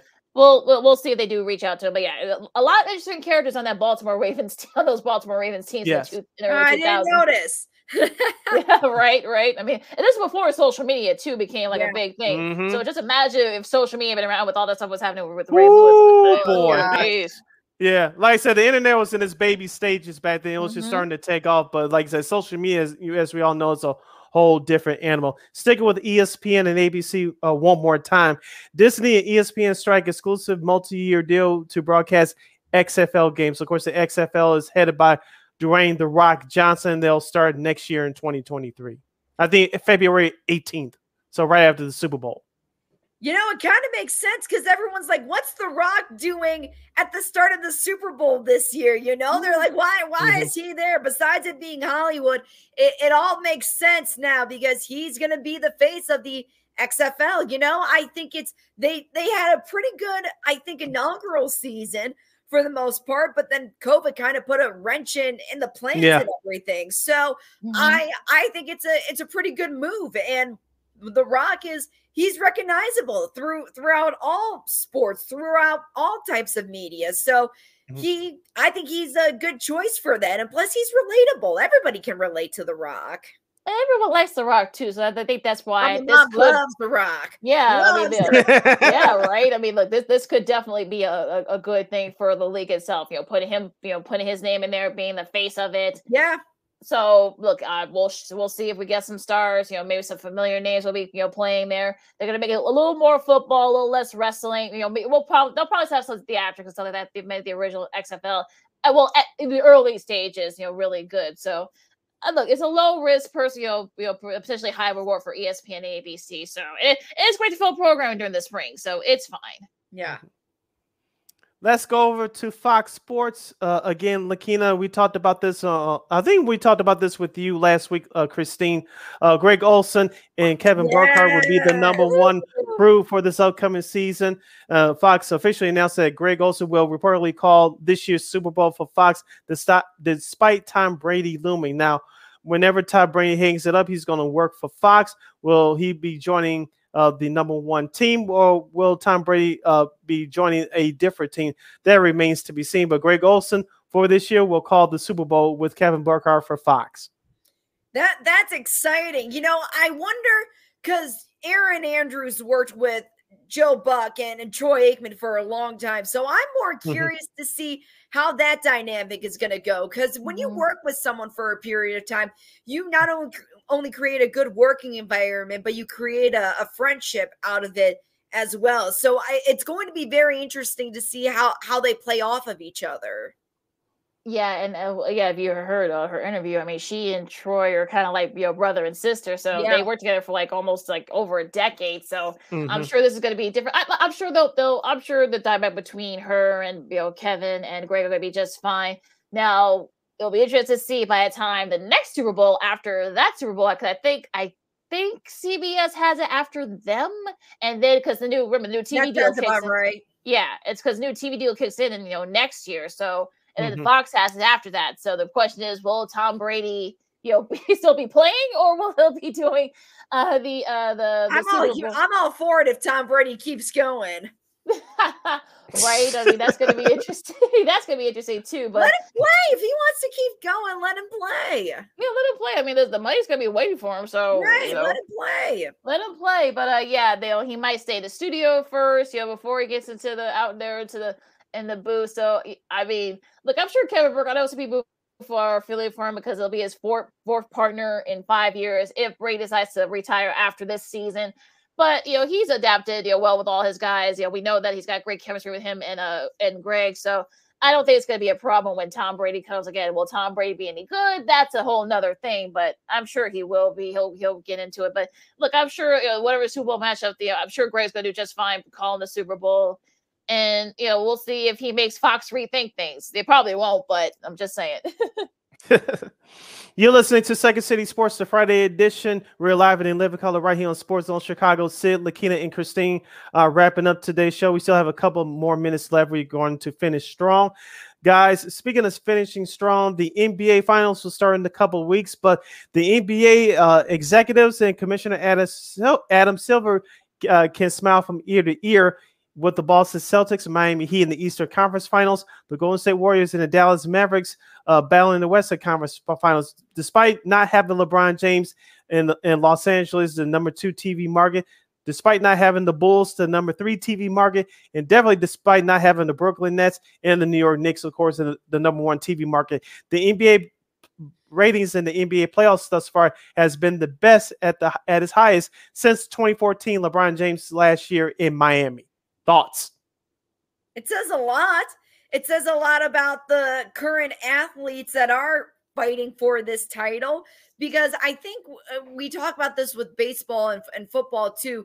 You got to find the face of your franchise or the face of the NBA, right? Obviously, for a long time, it was Jordan. And then you mix in Kobe in there, you mix in Shaq and Barkley, and now we're getting into the next phase of the NBA, where at one point it was Derrick Rose. Now it's turning into Jimmy Butler. And then you have Giannis and LeBron and Kevin Durant at one point. So it gets, I think, people excited for the future of the NBA, that there are players that are exciting to watch. Steph Curry, he's still one of those guys. Luka, he's going to be a new face for the team too. And if the Bulls get their act together, we could have, DeMar or DeRozan be the next face for the NBA, Yeah, I agree. And for all those folks that thought, oh, well, no one's going to watch because LeBron's not there, or no one's going to watch that Brooklyn got eliminated. Yeah. I mean, I think hopefully this will answer that question. And hopefully they'll answer that question. I mean, look, you've got 4 great markets, great teams with great history. And like I told Sid last week, if you're ESPN, ABC, you can't go wrong with whatever combination you have for the NBA Finals, whatever it is it be, whether it's Boston or Golden State or Miami and Golden State or Boston and Dallas or Miami and Dallas. They can't really go wrong. You got stars on all 4 teams. They all have rich history. And so for people that think that, oh, well, no one's going to watch because LeBron's not there and KD and such, look, at least so far, and I know some of the games have been blowouts, they haven't been very competitive, but just seeing the ratings, I think if you got to be pretty happy if you're the NBA. I think if you're an NBA executive, like you mentioned, like, us as deep thinkers watching this stuff very closely, you can't go wrong with any of those 4 potential matchups in the NBA Finals. But if you're an NBA a TV executive, i.e. ESPN and ABC, you would think you would want Miami and Golden State because Steph Curry's back, Klay Thompson's back. This is their redemption tour. You know, people haven't used that term with this team all year. Let's be honest, the media wants to go to South Beach for free. And if you have Golden State in Miami, they'll be great. But I think the better matchup basketball-wise for me personally, especially for the casual fan, would be Boston Golden State, because you have a historic franchise in Boston. This is the first time they'll be in the NBA Finals since, I believe, 2010. So it's been over a decade since they been in the NBA Finals. Of course, you have Golden State with their return to glory so far this year, if they should reach the NBA Finals. So I think Boston Golden State will make more sense. But I think if you're a TV executive, if you're a member of the media, it'll be Golden State Miami, because you want to go to South Beach for free for a week. Oh, brother. Someone will say it out loud like I just did, but I'm spitting out nothing but facts. Oh, gosh. No, right. Oh, Jesus. Okay. Any other thoughts before we disperse, folks? Anything that catches your eye this week in sports or entertainment? I'm rooting for Tiger to pull himself together. Let's see. Oh, boy. Let's see if there's an update in scoring. Okay, yeah. Get back to me. It's loading. Yeah.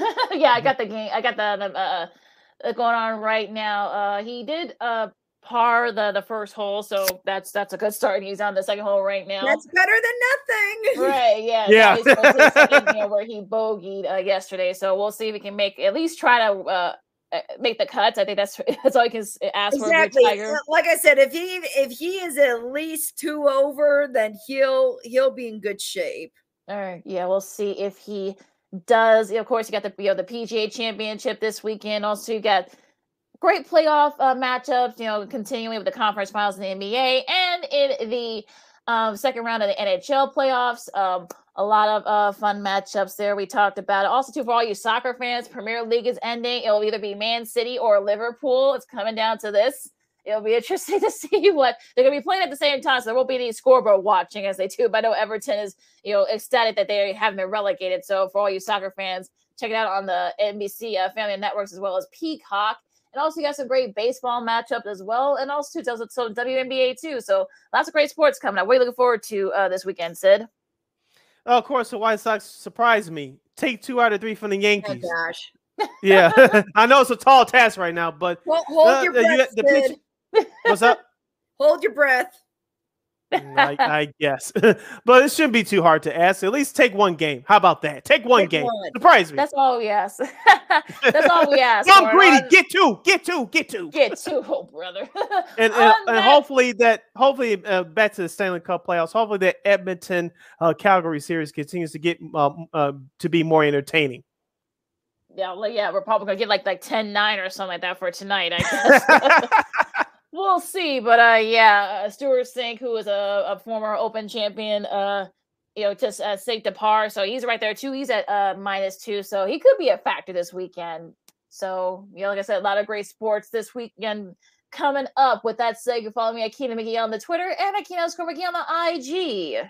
Make sure you follow yours truly on the Twitter and the IG at SidKid80. Once again, that's SidKid80. That's SIDKID80. That's SIDKID80. Christine, where can the lovely people follow you? They can follow me on Twitter at CManica_KXRB. Make sure you download that Sports Zone Chicago app. Make sure you follow Sports Zone Chicago on all social media platforms, Facebook, Twitter, Instagram, and YouTube. Make sure you subscribe to our podcast, Second City Sports at War on Anchor. We're available on all podcast platforms, including the iHeartRadio app. Make sure you follow War Media at WARR Media on Facebook, Twitter, Instagram, and YouTube. And thank you very much. for your support. Like, share, subscribe, and tell your friends. Make sure you catch Second City Sports every Monday, every Friday, live in a living color from noon to 2 p.m. Central Standard Time, right here on Sports Zone Chicago. One more again, as you young kids would say, Christine. Make sure you catch Second City Sports every Monday, every Friday, live in a living color from noon to 2 p.m. Central Standard Time, right here exclusively on Sports Zone Chicago. All right, folks, enjoy the sports. I know it's going to be cooler in some parts. In our part of the country, it's going to be like rainy and wet and cool. It's going to be like early spring. Jesus. So make sure you guys stay warm. I know it's going to be warm out there out east. So make sure you guys stay cool. So yeah, enjoy the sports this weekend, everybody. For Sid and Christine, I'm Lakina. This has been Second City Sports on Sports Zone Chicago. And we'll talk to you Monday. Go Sox. Holla.